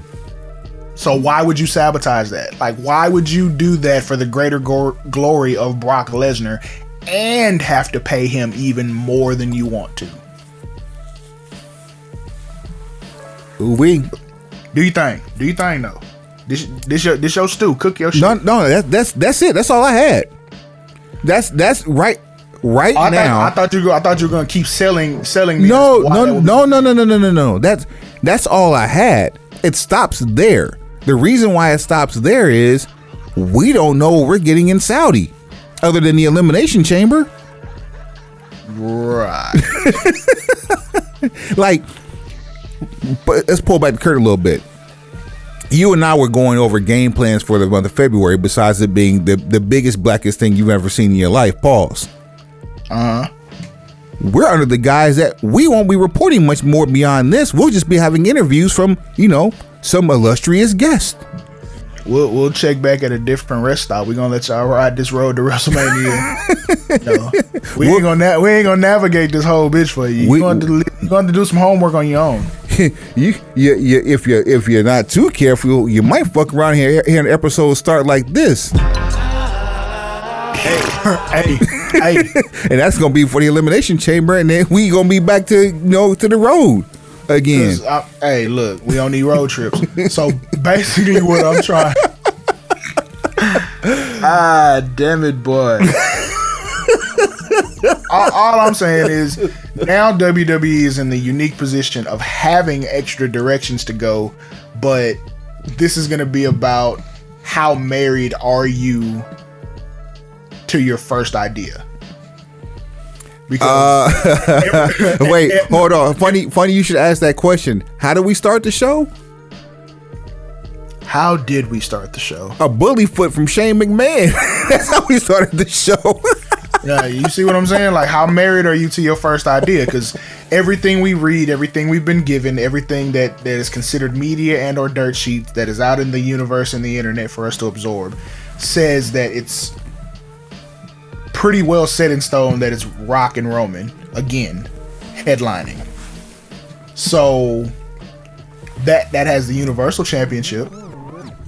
That leaves the WWE Championship in peril.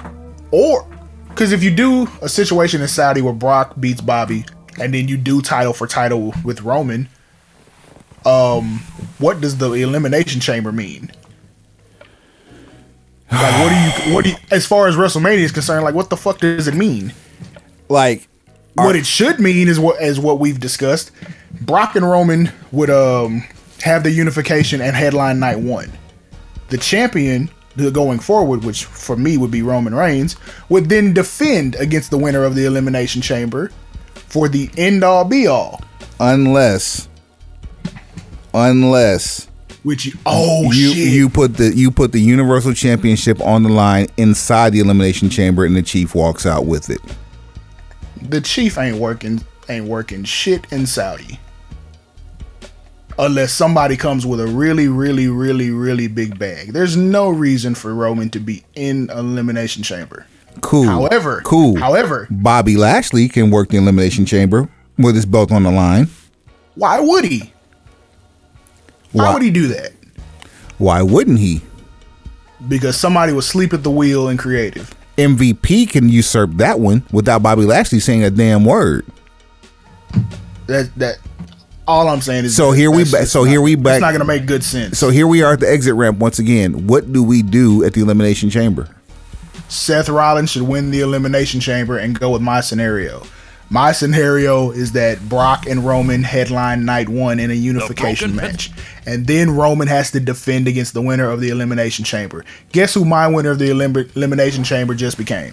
Seth Rollins. And there you have it. All I'm saying is I'm going to make it possible for you to get what you want. And there's that. And Stanford's hiring for writers again.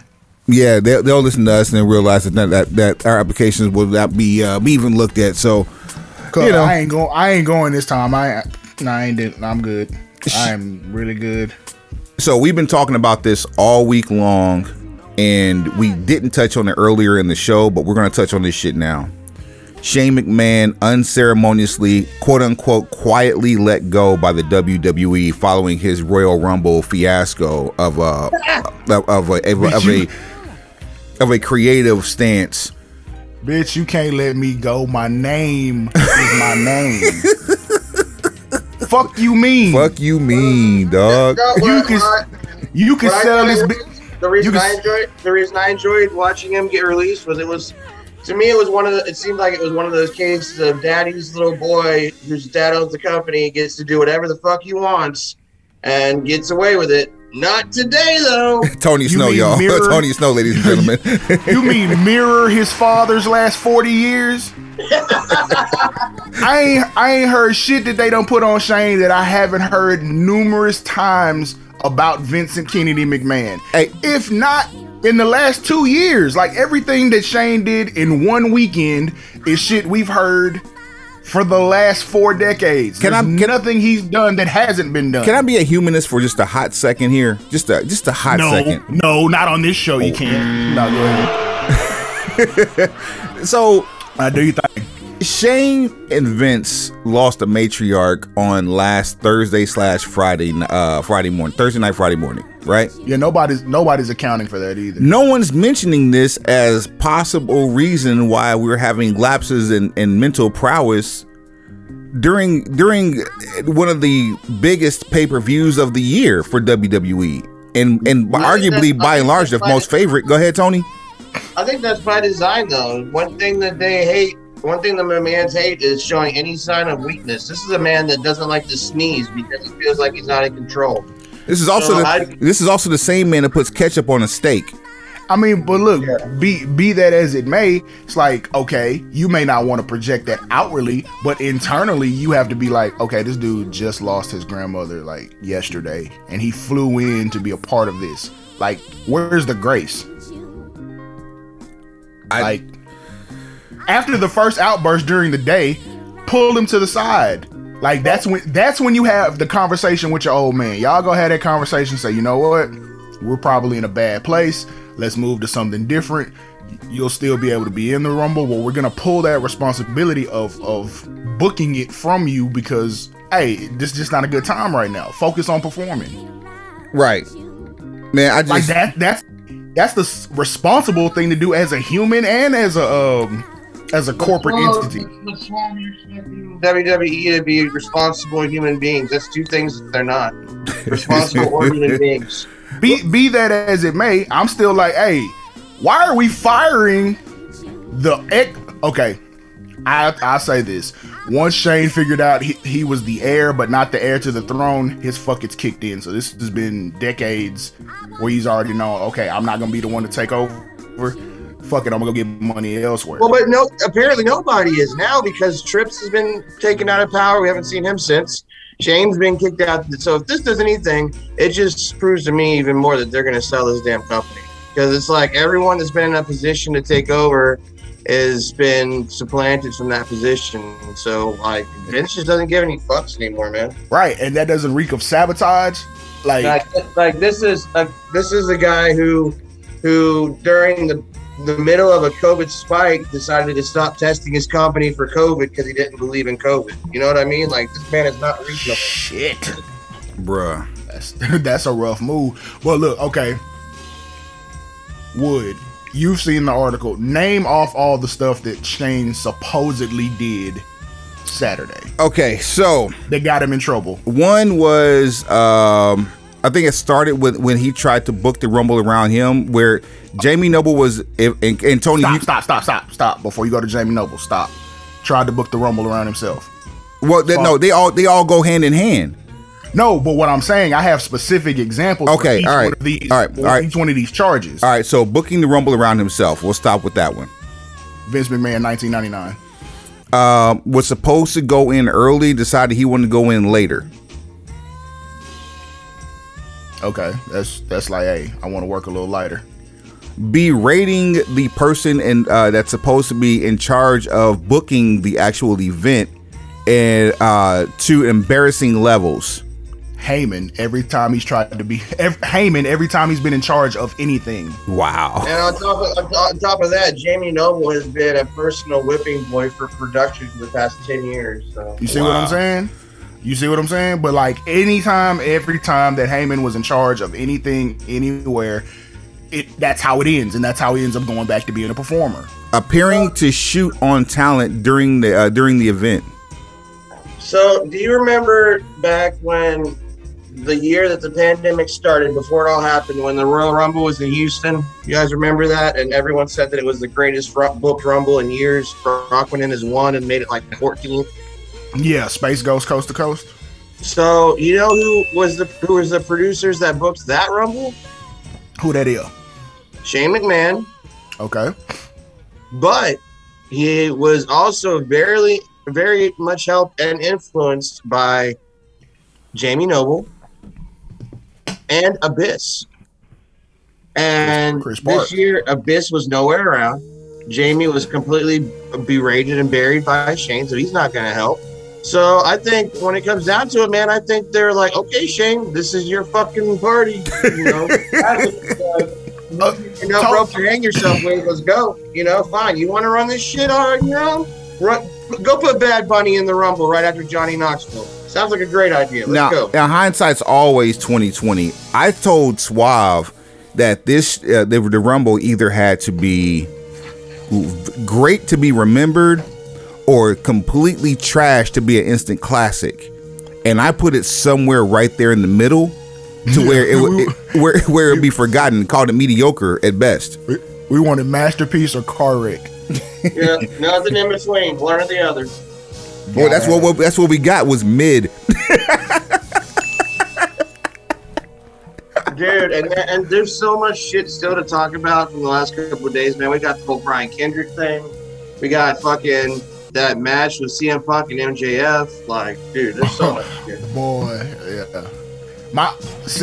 The Shane shit, him being air quotes quietly let go is like, first of all, that's some bullshit. First of all, yeah, how quiet is it when the entire world is talking about it? Did you runs a story? Shane McMahon released from WWE. Everybody, but like, did you fire him from Thanksgiving dinner? My stock option's still gonna cash out, fam. I'm as much a part of this shit as you are. You ain't seen Stephanie on TV in a month of Sundays, but I guarantee you them stocks still hot. Stocks is hot. Why?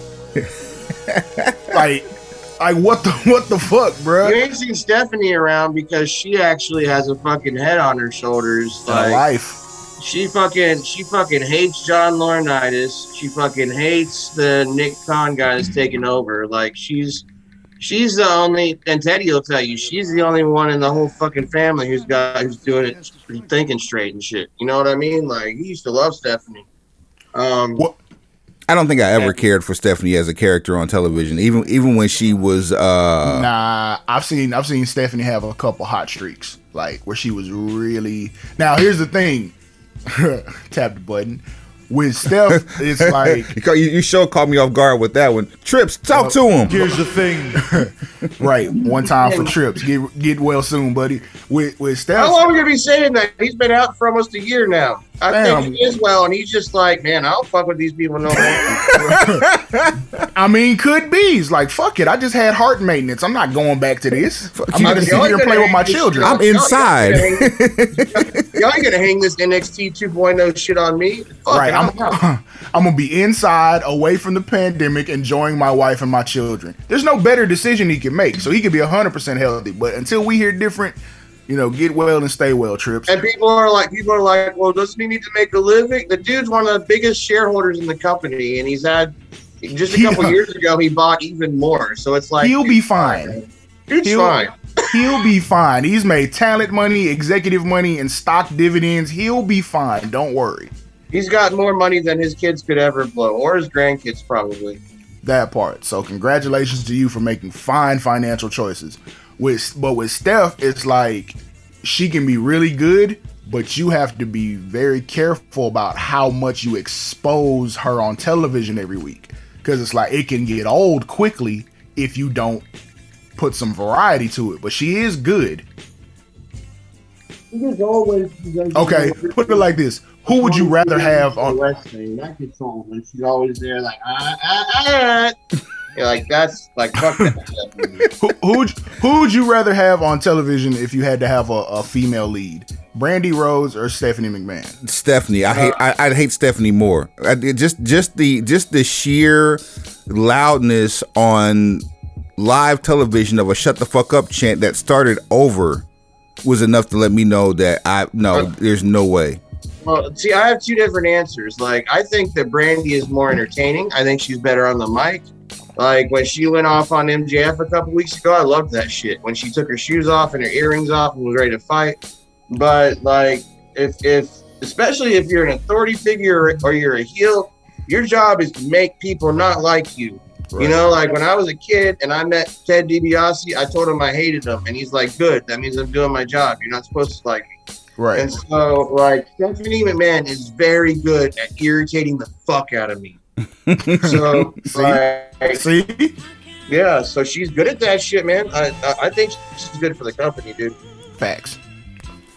That doesn't mean I want her back on TV every week. Exactly, but roll that bitch out like once a quarter. Give us hope.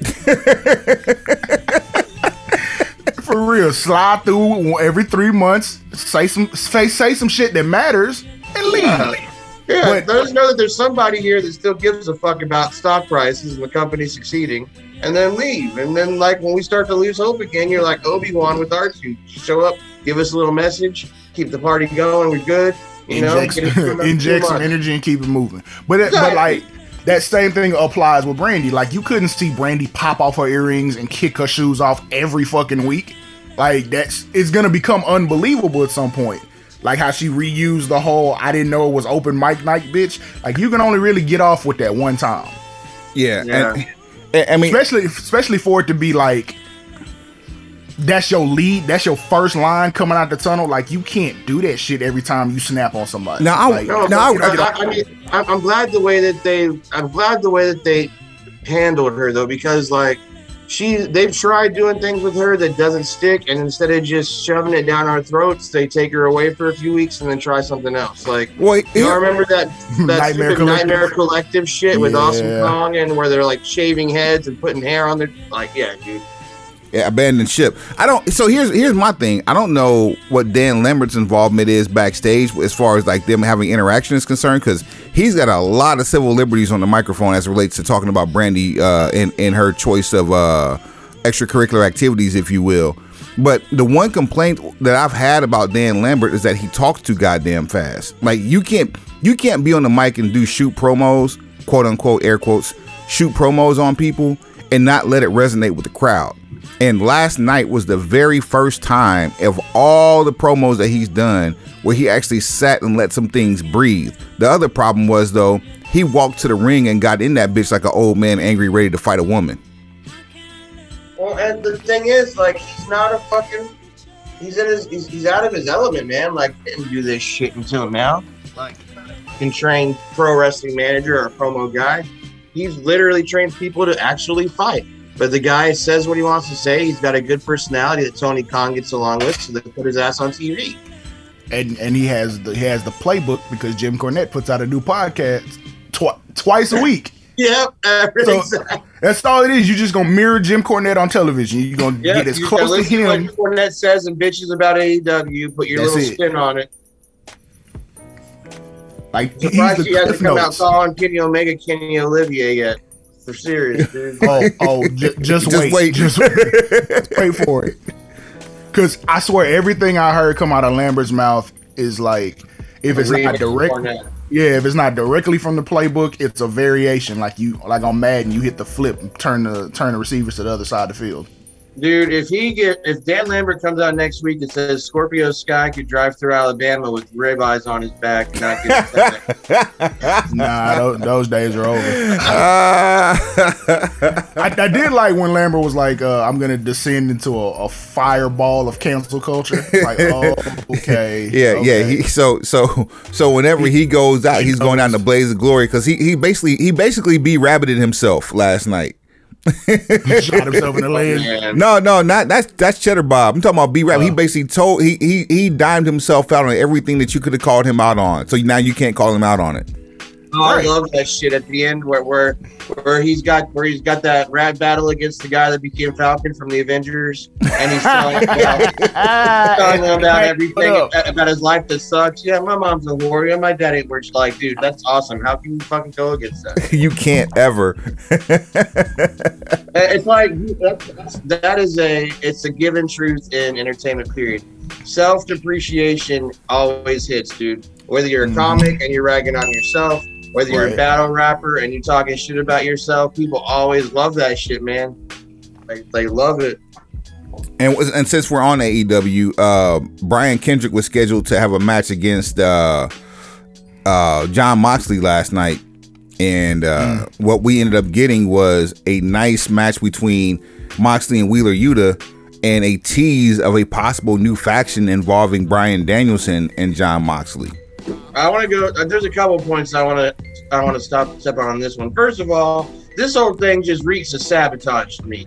Okay, like the guy asked for his release. He gets his release. The day he gets his release, it's announced that he's going to be on the company that he's just leaving, his biggest competitor's TV, against one of their biggest defectors, who was a world champion in that company.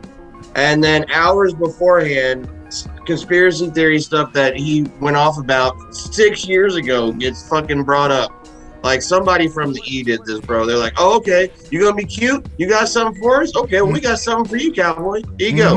Yep. Here's what you said about Sandy Hook 8 years ago, motherfucker. What you gotta say now? It's chess, not checkers. So exactly.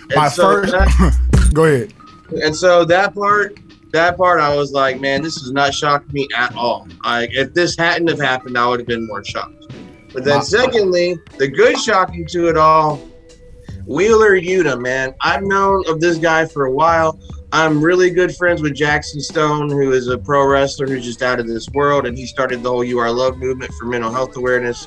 And Wheeler Yuta was his roommate when they lived in Pennsylvania a few years back. And Jackson's been singing Wheeler's praises for the longest time. And part of me was like, okay, I'm sure the guy's good. And then part of me is always like, oh, this is your homeboy. Of course you're going to talk good about it. You know what I'm saying? Like, if someone's my homeboy and he's really my homeboy, he's the best at everything. Like, you guys have the best fucking wrestling podcast in the world.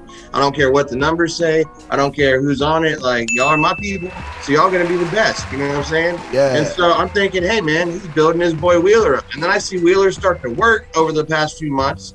And I'm like, man, this guy is really freaking good, but he's in this comedy act with Best Friends. And then Daniel Bryan comes out and name drops him and talks about how Wheeler Yuta would be incredible if he worked with him. And I just started thinking, like, imagine that. Wait, so not only did he name drop Wheeler Yuta, he also name dropped this year's BOLA winner, Daniel Garcia, who's currently part of 2.0 who he actually had a knockdown drag out with earlier when he first came to AEW. Yeah. So and then who else? It was 5. It was Bryan Danielson, Jon Moxley, Wheeler Yuta. Oh, the other one, Lee Moriarty. It was Lee Moriarty was the other one. Yes. Imagine that faction. Imagine those guys. Imagine Wheeler Yuta, Lee Moriarty, Daniel Garcia, led by Bryan Danielson and Jon Moxley, going head to head against the Elite. Whatever they're calling. So Bryan Danielson is a submission specialist in the grappler. Jon Moxley is just an all around brawler. Like he can adapt to any style. He is the wild card. So here's the thing: if you took Bryan Danielson, and merged his DNA with Jon Moxley, you would get Timothy Thatcher. Wait, who could possibly end up in this faction? Because Thatcher is available. Foreshadowing. Which could happen actually. Now here's the thing. Now that you mentioned him. Come Revolution, Timothy Thatcher could probably be the one to introduce this faction. If Jon Moxley declines, that faction could probably end up being Bryan Danielson and Timothy Thatcher at the head of the table. I think it's actually more interesting if he accepts. I agree too, and I think I think you got more TV that'll come out of that if he accepts. That's the next pay-per-view for AEW? Is Revolution the next pay-per-view? Yep, March. I believe it's March the 6th. So that's what if? I'm glad, because dude, what the fuck? That whole we're gonna do a special show and we're gonna call it Beach Blast and we're gonna do it in January in Cleveland. In Cleveland, Ohio. Ain't shit warm in January in Cleveland, but chilly. There's one beach in Cleveland and it's on a lake. It's at the mouth of the Ohio River and in Lake Erie. Exactly. That's Beach Blast in January. No, thank you. Didn't you have Adam Cole and Orange Cassidy walk on an actual beach? Did you really have to recreate this ain't Sting and Vader? Like, fuck is wrong with you? Sting, Vader, Sid Vicious, and Davey Boy Smith, and Colonel Parker's on a boat with a midget. Dude, Tony Khan's got so much money, he's probably like, okay, guys, we got to do whatever the fuck last promo, but there ain't no beaches in Cleveland, so I'm going to need someone to fly these two motherfuckers out to Bora Bora for like... Yeah, like fuck a green screen. Yeah. We only need one shot, but go ahead and book 3 days. Book. What the fuck are we doing? We finna go kick it. Let me get a endless Mai Tai account. And finally, again, Ruby Soho. Go ahead. No, go ahead. You talking Ruby Soho? Ruby Soho was interviewed last week, and she was talking about how the difference between here and WWE, like, man, it's like a big party and everybody just has fun and all that. I'm like, dude, you have a guy that's worth about 20 times what Vince McMahon is worth. They gave his son an open checkbook. Of course it's going to be fun. Like, this is a fucking millennial. This is a real life millennial running this company. Literally, yes. Real life 100% millennial. What's your dream match? How old is Tony Khan? He's early 30s. I don't say, like, me and Tony Khan probably should have went to high school together. Like, what's your dream match? Actually, no, 39. He's 39, so he's late 30s, almost 40. What's your dream match? Yeah. Hold my Arnold Palmer is coming next week. He's literally a year younger than me, so we grew up around the same era and everything. So he watched Salute Your Shorts on Nickelodeon like everybody else.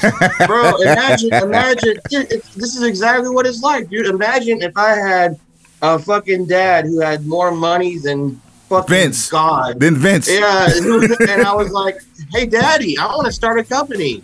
Okay, here, son. Like, what do you think I would be doing? I'd be signing every motherfucker that I like, man.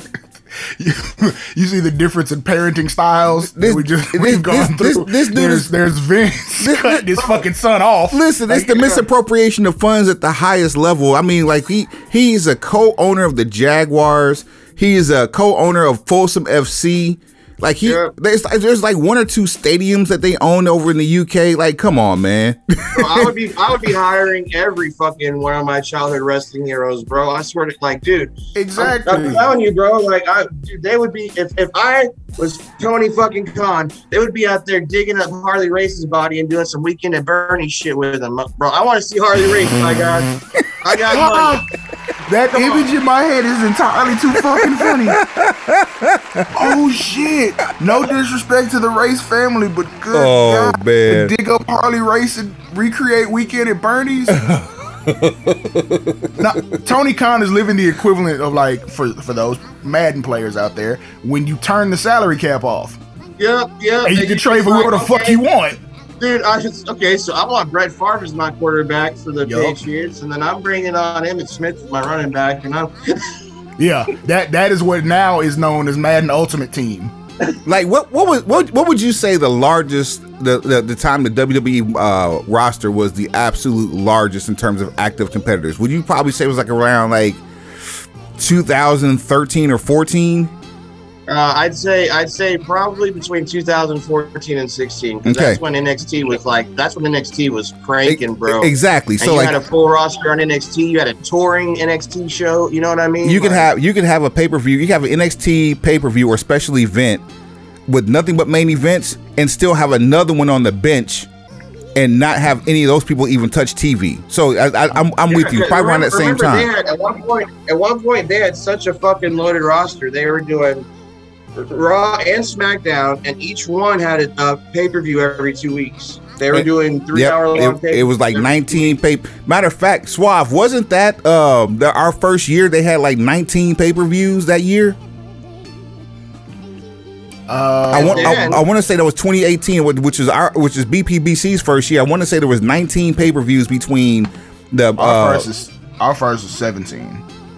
And then they was it 17? They had NXT. Damn. And they had I'll tell you why later, but yeah. They had NXT UK, and then remember they were about to start NXT Japan, and then Pro Wrestling Noah made that deal with New Japan instead. Like, they were going to have 3 different NXTs at once in 3 different parts of the country. NXT on top India. Of a huge fucking roster, dude. Like, it was unreal, man. Global domination. So think about how large the roster was then. Compare that roster to AEW's roster now. Like, there's easily 150 competitors on the roster, like whether they're signed as full-time talent or not. Like, if they're like showing up on like Dark or Evolution, or it was Evolution, whether they're showing up on those shows or they're on Rampage or Dynamite or pay-per-views, there's probably close to 200 competitors in AEW right now. Yeah, some of those people are just kind of quietly falling by the wayside. Like a lot of the selections from the land of the misfit toys that we saw when the pandemic first started, and you just had talent.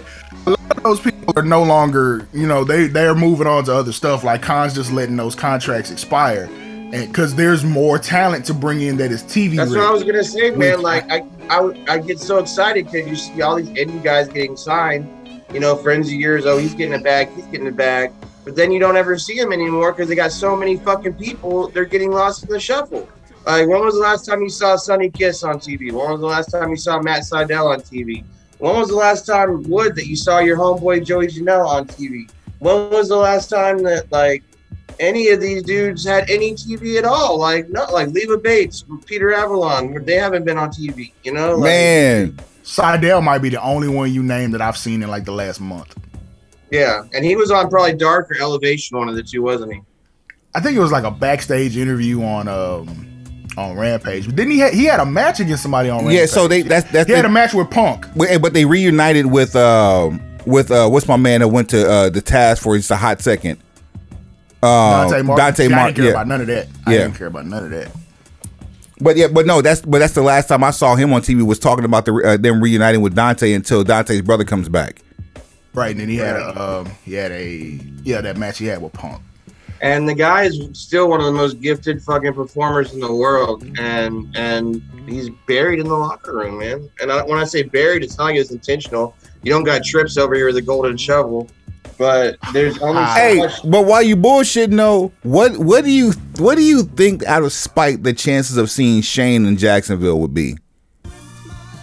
Man, I think that would be fucking golden, bro. Like, because I mean, whenever they've been talking about for years about, you know, the Monday Night Wars, greatest time Monday. And when you think of Monday Night Wars, what's the enduring picture you think of? Shane McMahon showing up and buying WCW. You want to see 2001 come back to life? Exactly.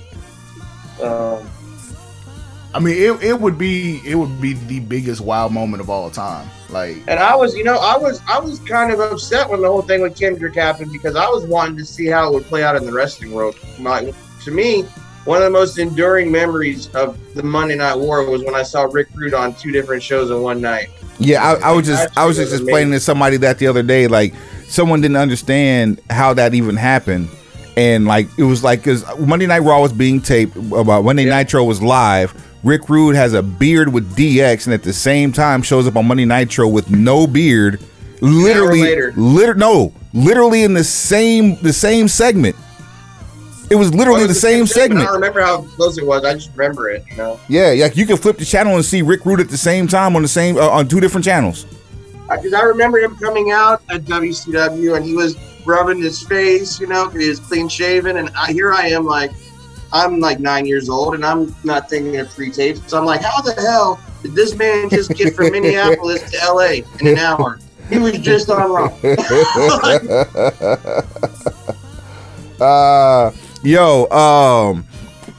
Lastly on AEW, we saw, a pay-per-view main event classic given away for free between MJF and CM Punk in Chicago, where CM Punk takes his first L for AEW at home. Booking was predictable, man. Everything about it, even down to where it had Wardlow come out and slip him the ring, because they've been putting so much emphasis on Wardlow recently, and if he's going to turn on MJF, I just knew Wardlow was going to come out and do something to help MJF win. And you know that he wasn't going to beat Punk clean, especially in Chicago. Yeah, there was going to be some sort of fucking shit. Biggest facts. I think Punk gets his lick back at Revolution. Oh, he's going to get it back. He's going to get it back in a major way. They're going to have Wardlow. That's the day that's the day Wardlow leaves MJF. Yeah, it's going to be like, dude, okay, CM Punk at Revolution is going to be like when Eminem came back at MGK, bro. Like, it's going to be, this is going to be a come to Jesus talk. And you remember when Bizarre was talking about, and he's like, oh boy, you done fucked up now, boy. Like, MGK, that was one of your best raps ever. Like, MJF, that was one of your best performances ever. But man, you done fucked up, man. Like, the clapback is coming, and it's not going to be pretty. Yeah, it's definitely coming. Show at BrokenPistolBC.com, BrokenPistolBC@gmail.com. That's at BrokenPistolBC on all things social. At BrokenPistolBC on what? Everything. Rodney Mack is up next. This has been a whole lot of fucking gang shit. In conjunction with the blackest thing you ever seen or never heard in your life. Off the top rope. That is the BPBC Black History Program. Hide your kids, hide your wives. We have a special guest. Don't hide them, because they need to see and learn all of this. It's all month long. We're coming off the top rope directly into your chest cavity. Unprotected. we have a special guest on with us this year. And hopefully this ain't the last one, because we kicking off the month with a bang. We officially adopting him as gang, so I mean, he might adopt us as employees here soon too. That's another conversation. ECW legend, WWE legend, Southern wrestling legend for the 2000s and soon to be and beyond. And one half of the owners of Dog Pound Championship Wrestling, we have Red Dog Rodney Mack in the place with us right now. What's up, fellas? Yeah. Man, you are one of the most menacing figures to walk with a belt or to a ring, and one of the coolest people to talk to probably in this business. We appreciate you. Absolutely. Man, I appreciate you guys, man. Thanks for the support, man, and all the back and the Mac all these years, man. It don't stop. As your former manager would say, thugging and bugging will always continue. Yes, sir. Yes. So, well, I don't plan on stopping. Good. I don't plan on stopping anytime soon, man. Yeah, Sounds good. That's us. So tell us, for people who don't know and they're not well versed and they're not indoctrinated about Rodney Mack, let people know how you got started in the business, who trained you, just the early part of your career in professional wrestling. Well, man, you know, wrestling always was it was a lifelong dream of mine. My dad got me into watching wrestling. I could remember, I always tell this story. I'm 4 years older than my youngest brother, well, than my only brother. But I can remember my mother was pregnant, and I remember my dad and I dropping her off to the hospital to have the baby while we went on to a wrestling show and watched Andre the Giant in the handicap match. That's legendary as fuck right there. Like, yeah, I tell that story all the time. That's as real as it gets. In Lafayette, Louisiana, yes, sir. At the Domain Center. Yeah. Where in Louisiana was that? Lafayette, Louisiana. Okay, was that what was the promotion? Who was Andre wrestling for back then? I want to say it was back in Mid-South. Mid-South. That's why I was asking. I grew up in Tulsa, so Mid-South is always a soft spot. It's a soft spot with me. Yeah, man. Yeah. So yeah, that always was a lifelong dream of mine, man. I just knew in the back of my head that I was going to be a professional wrestler, and I always basically lived that part and trained that part, even as a kid, you know. And then I just happened to run into JYD, who back then was everybody's hero, you know. But yeah, I remember, man, going back to like the 6th grade, and I used to get reprimanded and put in detention for running around headbutting kids on campus, just playing, just wrestling and howling. And yeah, that Junkyard Dog thing just happened to be a coincidence, man, because nobody knew. I was born and raised on a pit bull farm.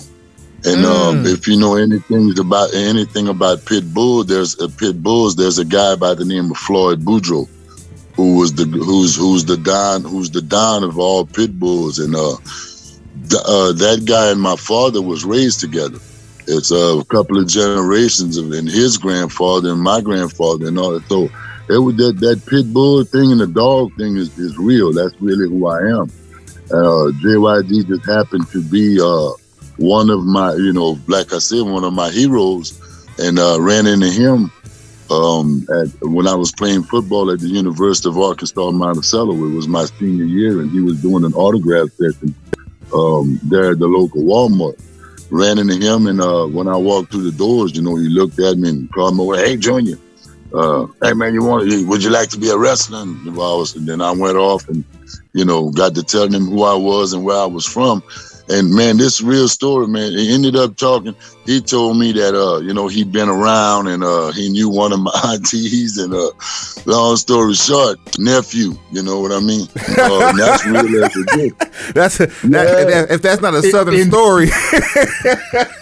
Indeed. I'm trying to tell you, yeah, man. So, I was still playing ball. It was my senior year, and I never seen him again. I went home for the Christmas break and ran into him again in Lafayette, and just so happened he was running a school or something, and asked me to hook up. So it started there. I started training with him, which is where I met Jazz, and then shortly after that, Rod Price was working some indie shows around, and those guys got together and kind of teamed up a little school, and then one thing led from to another from there.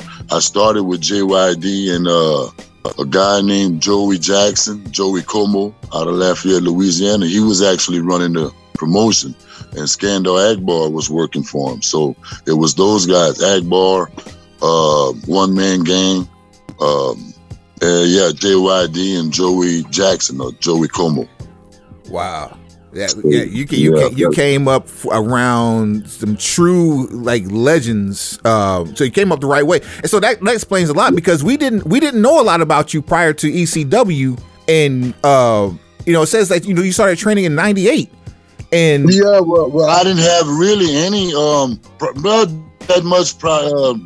Man, I didn't have that much experience at all. I worked for the NWA was like one of the first. It was not one of. It was the first real company I worked for. NWA Southwest here in Dallas, Fort Worth, Texas, the Arlington area. Right. But yeah, and I only worked there for a brief time, maybe six months or something. And Rod was there. That's Rod Price brought me there, and he told me that ECW was coming to New Orleans or the close to our area. And they told me and Jazz to get ready and go for the tryout. And we were like, man, fuck, tryout, shit. But anyway, we did. And we didn't know how to tie our boots real good. But anyway, we did, man, and lit it up, so, and the rest was pretty much history on that. And not even trying to, oversell, but it looked like a natural progression because like for you guys to have that little time from between training and debuting in ECW, it's crazy because I was just telling Suave, like when we go back and remember the first time we saw Jazz in ECW, it looked like she had been in a ring for 3 or 4 years and we just had never seen her,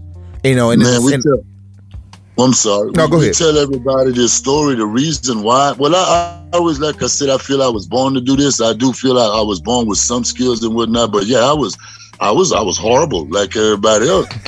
But the amount of time and the reps that we put in, people think we lying when we tell them the stories about 7 days a week. The only break we took was if we were booked, stuff like that. That was the break we had, was on the road having a show. We got back, we went back to the gym, and it wasn't a handful of guys. It started off with about 10, but it was only me and Jazz at the end. So a lot of times we were in the ring, and the recipe was 2 hours of working out, lifting weights. Then we get back and then we get in the ring for about 2.5, 3 hours. But there was no one else there but me and her. So reps. That's all we ever did, man. Yeah, we lived in that ring. That's crazy. Like I was today years old when I realized when I was watching Jazz in ECW that she was a rookie.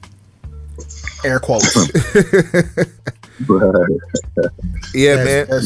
That's just a testament to how much work you guys put in. Like it we really showed up. We put in work, and we were so blessed. We were so blessed, and I keep saying that about the guys that we ran across in the era, and we were taught by the best of the best.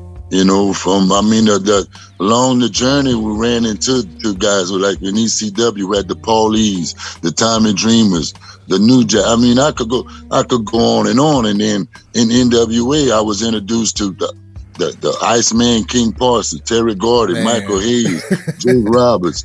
That's who I got the first real I think my second match ever was with One Man Gang, but that wasn't no match. The second 747 1 2 3. Oh man, God, well, no, we actually had no dog. This true. I got in there because Terry Gordy, something happened with his flight, and he couldn't make the show, and that was one of my first 2 months of training.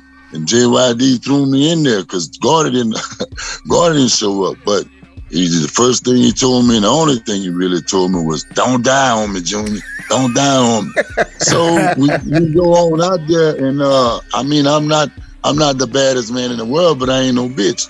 So we got in there, and he started laying that shit in on me. So shit, I started laying back on him and shooting on the man, and took the man down. And yeah, I was fighting for my life. He was but I didn't die. Yeah, I had no idea, and really, man, if you know One Man Gang or George, man, he don't play. Man, that some bitch welcomed me to the NFL real quick.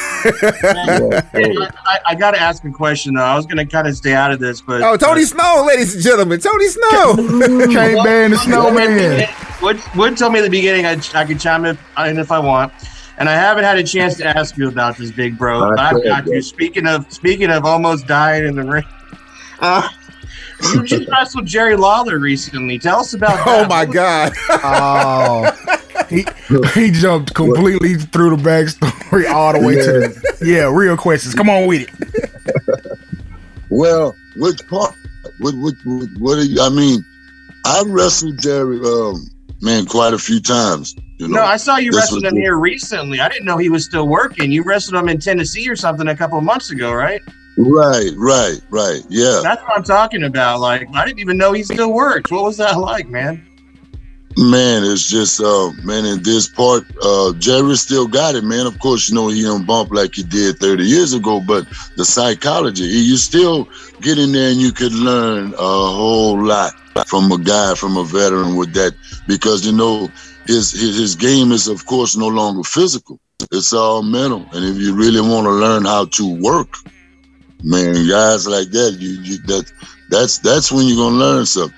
What to do, when to do, how to do with what you have in there. No disrespect by any which way, but I mean that from a little guy to a big guy to a young guy, to knowing the capabilities of your opponent and not exposing him. You know what I mean? Enhancing what he does have. And yeah, that's man, that's a task in its own, because we don't sit in the back and go over the match when you got guys like this.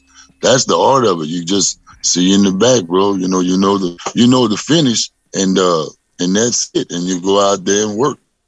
But that's what you have, I just love about this resurgence in indie wrestling over the past 10 years is it's lengthening careers. People are able to see guys wrestle in person that they've probably never seen or wouldn't have had a chance to see a few years ago. You know what I mean? Like, who would think in 2022 you'd get to see Rodney Mack versus Jerry Lawler? I mean, come on, man. Right. The lifestyles have changed a lot too. I mean, just like from the way you guys traveled back, 20 years ago is different from how you travel now in terms of, going from city to city and not having to work as many dates because now your body has time to rest. Well, that's so true, and I'm not trying to be, whatever, but I still try to live that lifestyle and teach my boys that lifestyle. So I try to within their limits, man. I try to take them on the road and go take long road trips like the Memphis trips. With those guys, I don't fly. Like if I have my students with me or I take an indie booking, I try to deliberately do it the old school way. Get them in the van and let's all go on the road and teach them the road, the etiquette, and you still go to the gym, eating right, and road trip stories. There's no better education than getting in the van for 10 hours and teaching these guys what to learn. That's when the real education comes out, because you're in a different environment than you are at the dojo. At the dojo, the ring's there and you got in-ring work and all that stuff in your mind. But when you're in that van, it's just a different atmosphere and a different setting. And right, man, that's when the library books come out. Absolutely. So, yeah. That was gonna be another one of my questions, and you kind of answered it already. Like, you're more radio off storytelling during road trips, or is there ever a time where it's more so you more so vibing with music during the road trip, or is it always just we telling stories? Oh, there comes a time whenever they got to quit talking, and then I got to put in some of that gangster rap because I got to get my mind right. Yeah. And I was about to pull up on the building in about 2 hours in. Yeah, when I got about 2 hours left, then we got to listen to my guy to jump into the Ghetto Boys and Scarface and Tupac, and you know what I'm saying? I gotta get in the Mac mode, man. Yes, sir. I become that guy, and that's real. Do you and Jazz travel together, or because Oh yeah, we still travel together. It's just the majority of the time. Well, not majority. I get 50-50. She's on her route doing her thing, and then I'm doing mine with the guys and whatnot. But yeah, we still travel together a lot. The NWA trips now that I'm back with NWA. Her and I are pretty travel and fly together there. This weekend we're going to, I think, Massachusetts together. So yeah, we still you know, we still do our thing. And now we just really got back with Dog Pound Championship Wrestling. We just kind of teamed back up as the Bullies. And now she's managing me again. Nice. So it's about to be on, dog. Oh, yeah, I can dig it. That's what's up. Yeah, this is another chapter in the book. Yeah, no doubt. Now you were earlier. You were talking about the people that you come across in your travels, and you talking about you were blessed to come across some people talent wise. Like you, I first caught wind of you, of course, in ECW, but really it was OVW that kind of said like something's about to happen with this guy. And the first person they put you with OVW was Shelton Benjamin. And you know that 2002 class was said to be the best class to ever come out of OVW. Talk about your time with Shelton and what you learned with him. Man, you know, right before him, man, I want to say how I got set up right to be able to go out there and actually not talk, but kind of was the leader of that pack. But right before I went, I spent some time down here with Iceman King Parsons, and the IWO, the Iceman World Order, Gary Hart. Yeah, guys like that. I had just passed through Gary Hart, who was teaching me about Mad Dog Buzz Sawyer. Ooh, and I was man. the new Mad Dog Buzz Sawyer. So I studied them guys, and then here I am in the ring with the Iceman. You know, the Iceman, not wrestled. I wrestled with, and was tutored by, and then managed right after that by Iceman King Parsons. You know, so right immediately after that is about that time where I went up to OVW, and man, I was ready for, you know, for whatever. I had done been through ECW, then, you know, with these guys. So yeah, when I went up there, man, it speaks for itself. You know, Shelton, Brock, man, who wasn't there? You know, John Cena, Randy Orton, man, Basham, Nick Dinsmore, Rob. I mean, the who's who of pro wrestling right now. You know, so yeah, it was. If you don't know what Studs is, when you walk in that locker room, there it is. Yes, sir. The best of the best. Yeah. Now, Mark Henry. I mean, and Mark wasn't at Mark was there for injury, I think. And that was one name I was gonna bring up too. With him being so close in proximity to Dog Pound, what's the possibility of him popping up there? Oh man, me and Mark, we still cooler than fans, man. I just spoke to Mark not that long ago. We still communicating. He is going to drop by. He's just so busy. Matter of fact, we were trying to get a date sometime real soon. But yeah, we communicate all the time. And you know, recently we worked together with SWE right before he went on to AEW. So Mark was down there with us, with Teddy and Jazz, and we still communicate. We got a great relationship. And matter of fact, hats off to him, because man, brother tearing it up, man. Mark doing a great job. Yeah, he's taking off, man. That it's so funny as I tell people, like Suave and I have a long history in broadcasting in one form or another, and I've never seen somebody come off of being just, you know, an athlete and have the charisma. Like, having knowledge in a particular area in the field is one thing, but being able to actually know the art form that it takes to broadcast and do it at such a high level is not something that should be taken lightly. And Mark Henry is doing that in spades, man. He's doing a hell of a job over there, serious. Hey man, Mark's so well rounded, because, and I'm not saying because like I know everything about the man by any means, but he's so well rounded because, man, look at his career, man. That man, he's done it all. Yeah, you know, so he's got so much to tell, you know, and how to do. He didn't just do it all in one sport, man. What he did it all. Football, you know, man. Here you see the man dunking basketball.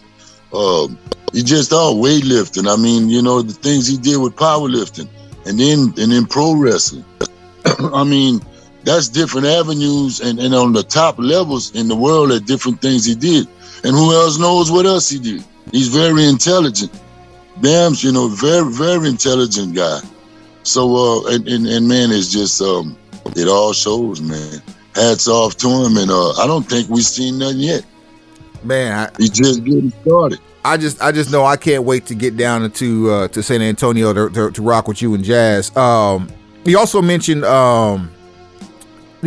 New Jack. What do you have any stories with New Jack from your travels, whether ECW or even beyond? Because we interviewed him and he before probably not too long before he passed, man, and he was wild. Yeah, New Jack was wild, man. He was New Jack, but you gotta know, I mean, you gotta know New Jack. Man, he took me and Jazz under his wing, and I mean, he looked after us. He was a great guy. He was fun. He was loving. He was out there, but at the same time, man, he was a good dude, man. You know, yeah, he was wild. He don't give a fuck, you know, and he'll let you know that. And he was really a great guy. If you never crossed him or never did anything to fuck over him, you know, man, you had a friend for life, a brother. You know, that's how he took care of me and Jazz. Yeah, he never tripped, always had our back. Matter of fact, he took us out and, always paid for shit, man, and made sure that we was straight. So, yeah, I got nothing but love for New Jack, man. And he showed me a lot. You know, New Jack knows a lot more wrestling than people give him credit for. The guy had great psychology, and he could wrestle. But he evolved into the OG New Jack. You know what I mean? He went from, his character evolved. And if you go back and look at some shit, New Jack could wrestle back in the day. Right. Yeah, his body of work spoke for itself, man. I mean, he wasn't just that hardcore legend. He actually could put on. I mean, that's what got him to the dance was wrestling. It wasn't the hardcore jumping off of shit. It was him wrestling is what got him to the dance. So yeah, you're absolutely right. Right. And his character evolved into the gangster, and gangsters don't wrestle. You know what I mean? Gangsters fight, or as Mac 10 would say, gangsters don't dance, they boogie. Yeah, we boogie. That's what I tell. Look, I'm not gonna tell you I'm Kurt Angle, but I'm gonna keep it real. I can go toe to toe with any motherfucker when it comes to wrestling. I wrestled all my life, but Rodney Mac don't wrestle. I mean, I could do, I'm going to show you I know how to wrestle because I'm a pro wrestler, but my character, I'm not supposed to get in there and be the most technical son bitch you've seen, and I'm from the streets and the thugging and bugging, and gangsters don't boogie. I mean, we don't dance, we boogie. We need a shirt, gangsters don't arm drag. Yeah, right. We putting a boost to your ass. Yeah, straight like that. Yes, sir. Yeah, right, man. Is there any difference in the locker room vibe between working the independents versus maybe ECW and even to an extent WWE? How what's the locker room vibe like in those different places? Man, there's a big difference, and the difference is you don't feel cliquish. You know, right? And that's changed so much. Everywhere I go, I make that like a point, especially if I have anything to do with booking the show. We don't have no cliques in the locker room. It's gonna be a family. We all gonna get along. I don't care if you don't like each other, but when you get here, you know that. But you heard the story. You guys know the story about the burning bush. Well, you leave that shit by the burning bush. When you walk in here, the egos drop at the door. We ain't got all them personal issues, none of that shit. When you come in our locker room or where I'm at, I want a family feeling back there, you know. That's why if I got anything to do with, or when I'm in the locker room, we say prayer before the show. Everybody hold hands and we all get a prayer going. Right. So that's the difference in the in the independent locker rooms and the feelings in the companies that I'm involved with, as opposed to the ECWs and WWE, WWF locker room. I can dig it. Well, yeah. Man. So on the horizon right now, Dog Pound Championship Wrestling. You guys are you got shows up on YouTube. You start off with a battle royal. You also are a wrestling school with you and Jazz. Let's just talk about it. What's it? What you looking for talent wise? What can we expect to see from the organization? First of all, man, Dog Pound Championship Wrestling, I want it to be different. And They're just a different product. Not trying to stay better or anything out there is bad. I just want to keep it pro wrestling and how it used to be or how it's supposed to be by being able to know your craft, being able to get in the ring and actually wrestle. Like you walk through the door, I walk through the door. I don't even need to know who you are. If we're two pros, we don't need to do all that shit. Get in the ring and let's have a match. You know the finish. I know the finish. I don't need to know the finish. If you know it, fuck, let's work. That's just real, and that's not no joy. And that's the way I teach my guys.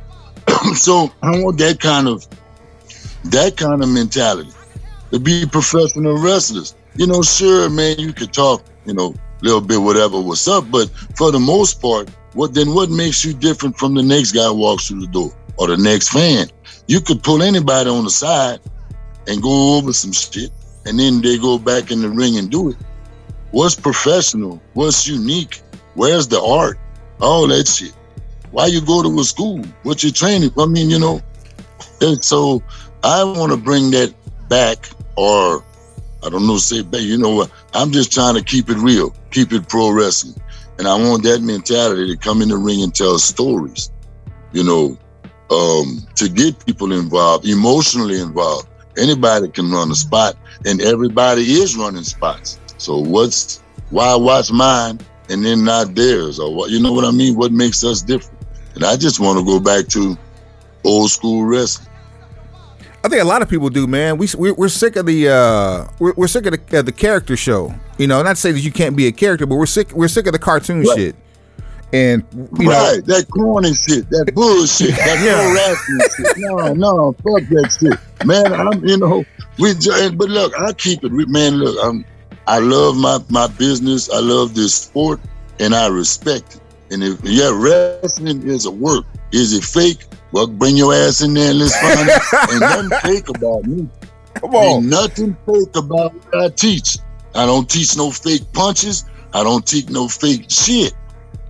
I teach you how to work, but I don't teach no fake nothing, bro. So I ain't fake, ain't nothing about the school, you know. And I know the game is a work. I wouldn't have been in it this long. You know, if I was out there killing people, I don't think I'd have a match next week. That's a fact. Right. In the words of JR, this shit ain't ballet. It's pro wrestling, you know? Yeah, and I know it ain't MMA. It's pro wrestling. And in order to figure it out, you got to get into school. And we'll show you what I'm talking about. There ain't nothing fake about the business, man. Not the way I was taught. I missed that damn class. Man. Hey, look, that's the type of wrestling we like to watch. That's the type of wrestling we like to support. Like, I don't necessarily need to see a gymnastics routine for every match. Like, one of the things we've been saying here, like, recently on the show is, like, I like when wrestlers fight. Yeah, and nobody says, that there's no room for that. But I don't want to see, you know, and you know, I have to be a great athlete or a gymnast to be a pro wrestler. Right. Yeah, it ain't the size, and it ain't the size of how big you are and veins coming out your neck. We got a saying here. It ain't the size of the dog in the fight. It's the size of the fighting the dog. That's from Red Dog himself. Man, shit, you're welcome on here anytime you want to. If you need us to come down there, we are a phone call and a text message away from hitting the road. I mean, San Antonio only about 4.5 hours from the DFW, and we don't mind hitting the road. I would love to have you guys come down, man, especially for an event like this with Teddy Long himself being here. You guys can kick it with him, man. Teddy would be, man, he would love to man. Yeah, that would be an honor. Yeah. Snow linked us up at SWE. And so that was a great time within itself to be able to get a chance to actually talk to him and, you know, and give him his flowers, you know, while we still can, and then and then he give us ours too, which, you know, we don't think we deserve it, but at the same time, we're coming from a legend, we gonna take all of it, you know. Yeah, absolutely, a humbling experience. Why don't you guys deserve it? You guys putting yourselves in situations and positions to be. You know what I'm saying? Yeah. Rewarded with it. So, yeah, you deserve Much it. appreciated. You did the work. There it is. Sure. We appreciate that, man. Rodney, you got to tell these guys about Haas Holding, man. His story. Oh yeah, man. Haas is yeah, what a story. 61 years old or 60 years old.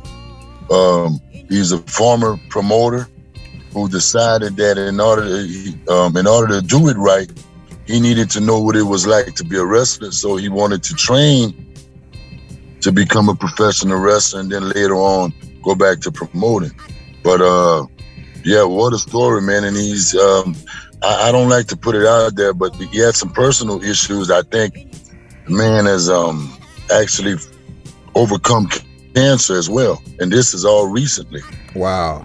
So yeah, so he was, and then for the belt that he holds, we've done I think it was a 24-25 man battle royal, whatnot, and he was the first man in and the last man out. But he's a perfect example of what that pound for pound championship means.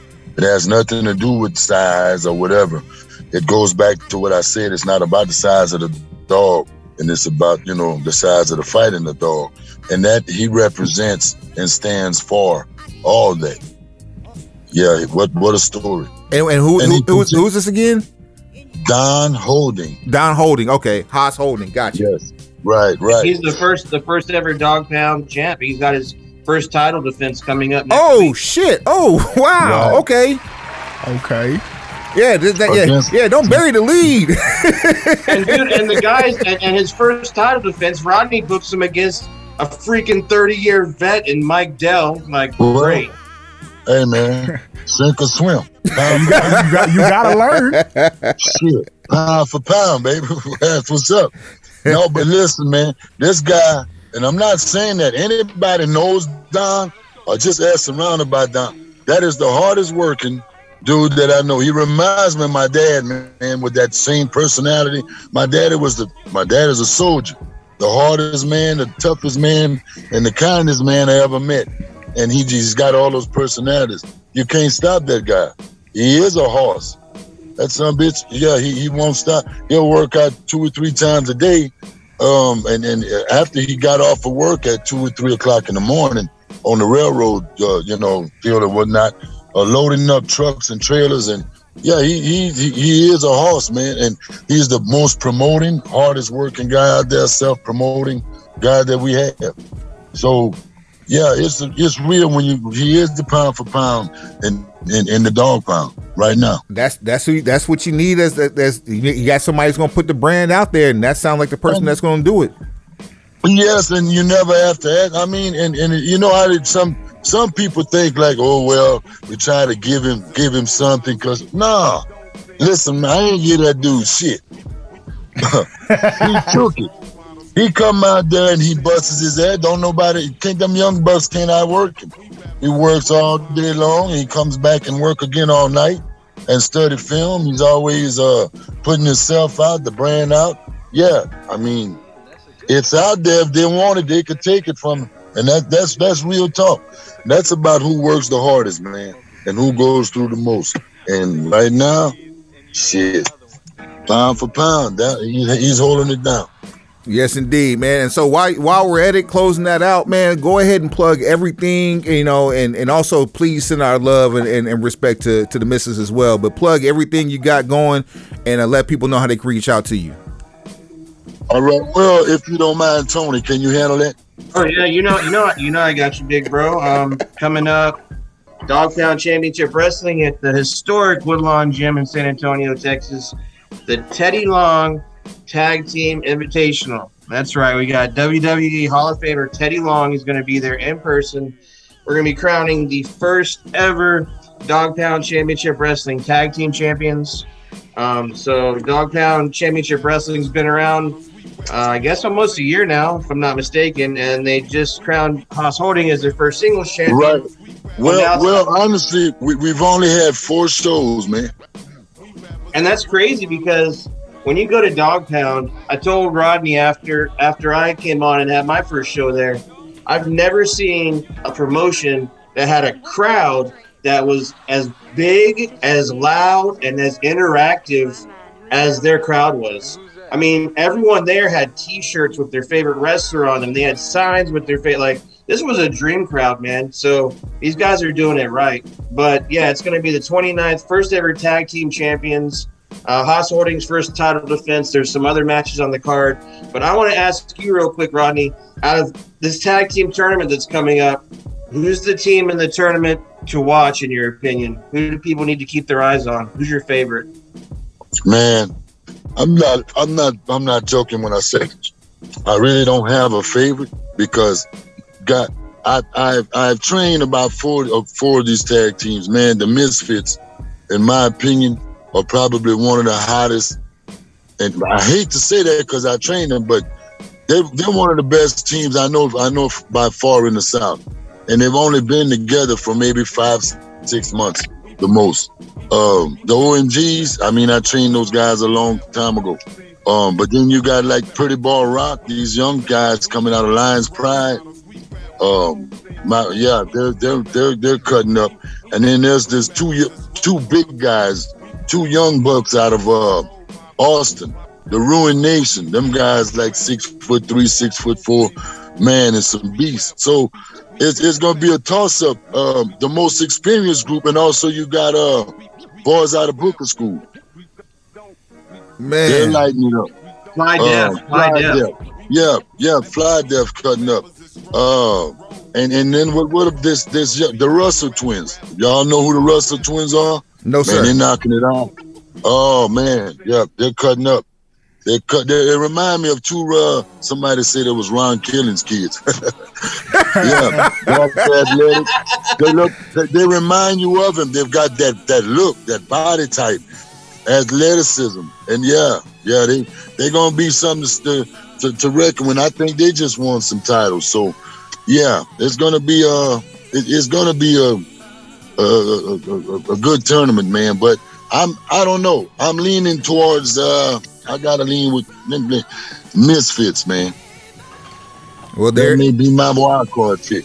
There it is, right there, man. Well, shit, Rodney. Happy Black History Month to you, sir. And hey, man, I'm sorry. I know we're running out of time, but February 26th, that legendary Iceman King Parson will be down at the Pound, baby. There it is. Mark that down. There it is. Yeah. And Mama, yes, and like Mama always said, it bees that way sometimes. Have mercy. Have mercy. Rudy Poop. That's it, baby. Rudy Poop. Yes, we are family. I got all my sisters with me. Hey. Yeah, man. So I hope to see you guys out there, man. If you miss on the Teddy Long, come holler at us, man. February 26th. Yes, sir. We'll make plans. We can't make promises because of this whole pandemic shit. But we will promise to come to San Antonio. We just can't promise exactly when that's going to be. But just know it's happening. We slide at some point. That's what's up, guys. Yeah. Well, thanks for having me, guys. Hey. Nothing but love, and I'll probably be hollering at you, man, real soon. Love you too, my brother. We'll talk to you soon, bro. Appreciate you coming in, sharing with us. Swap. Yo. Take him to the house. Pencil pushers. Heads up, pencils down.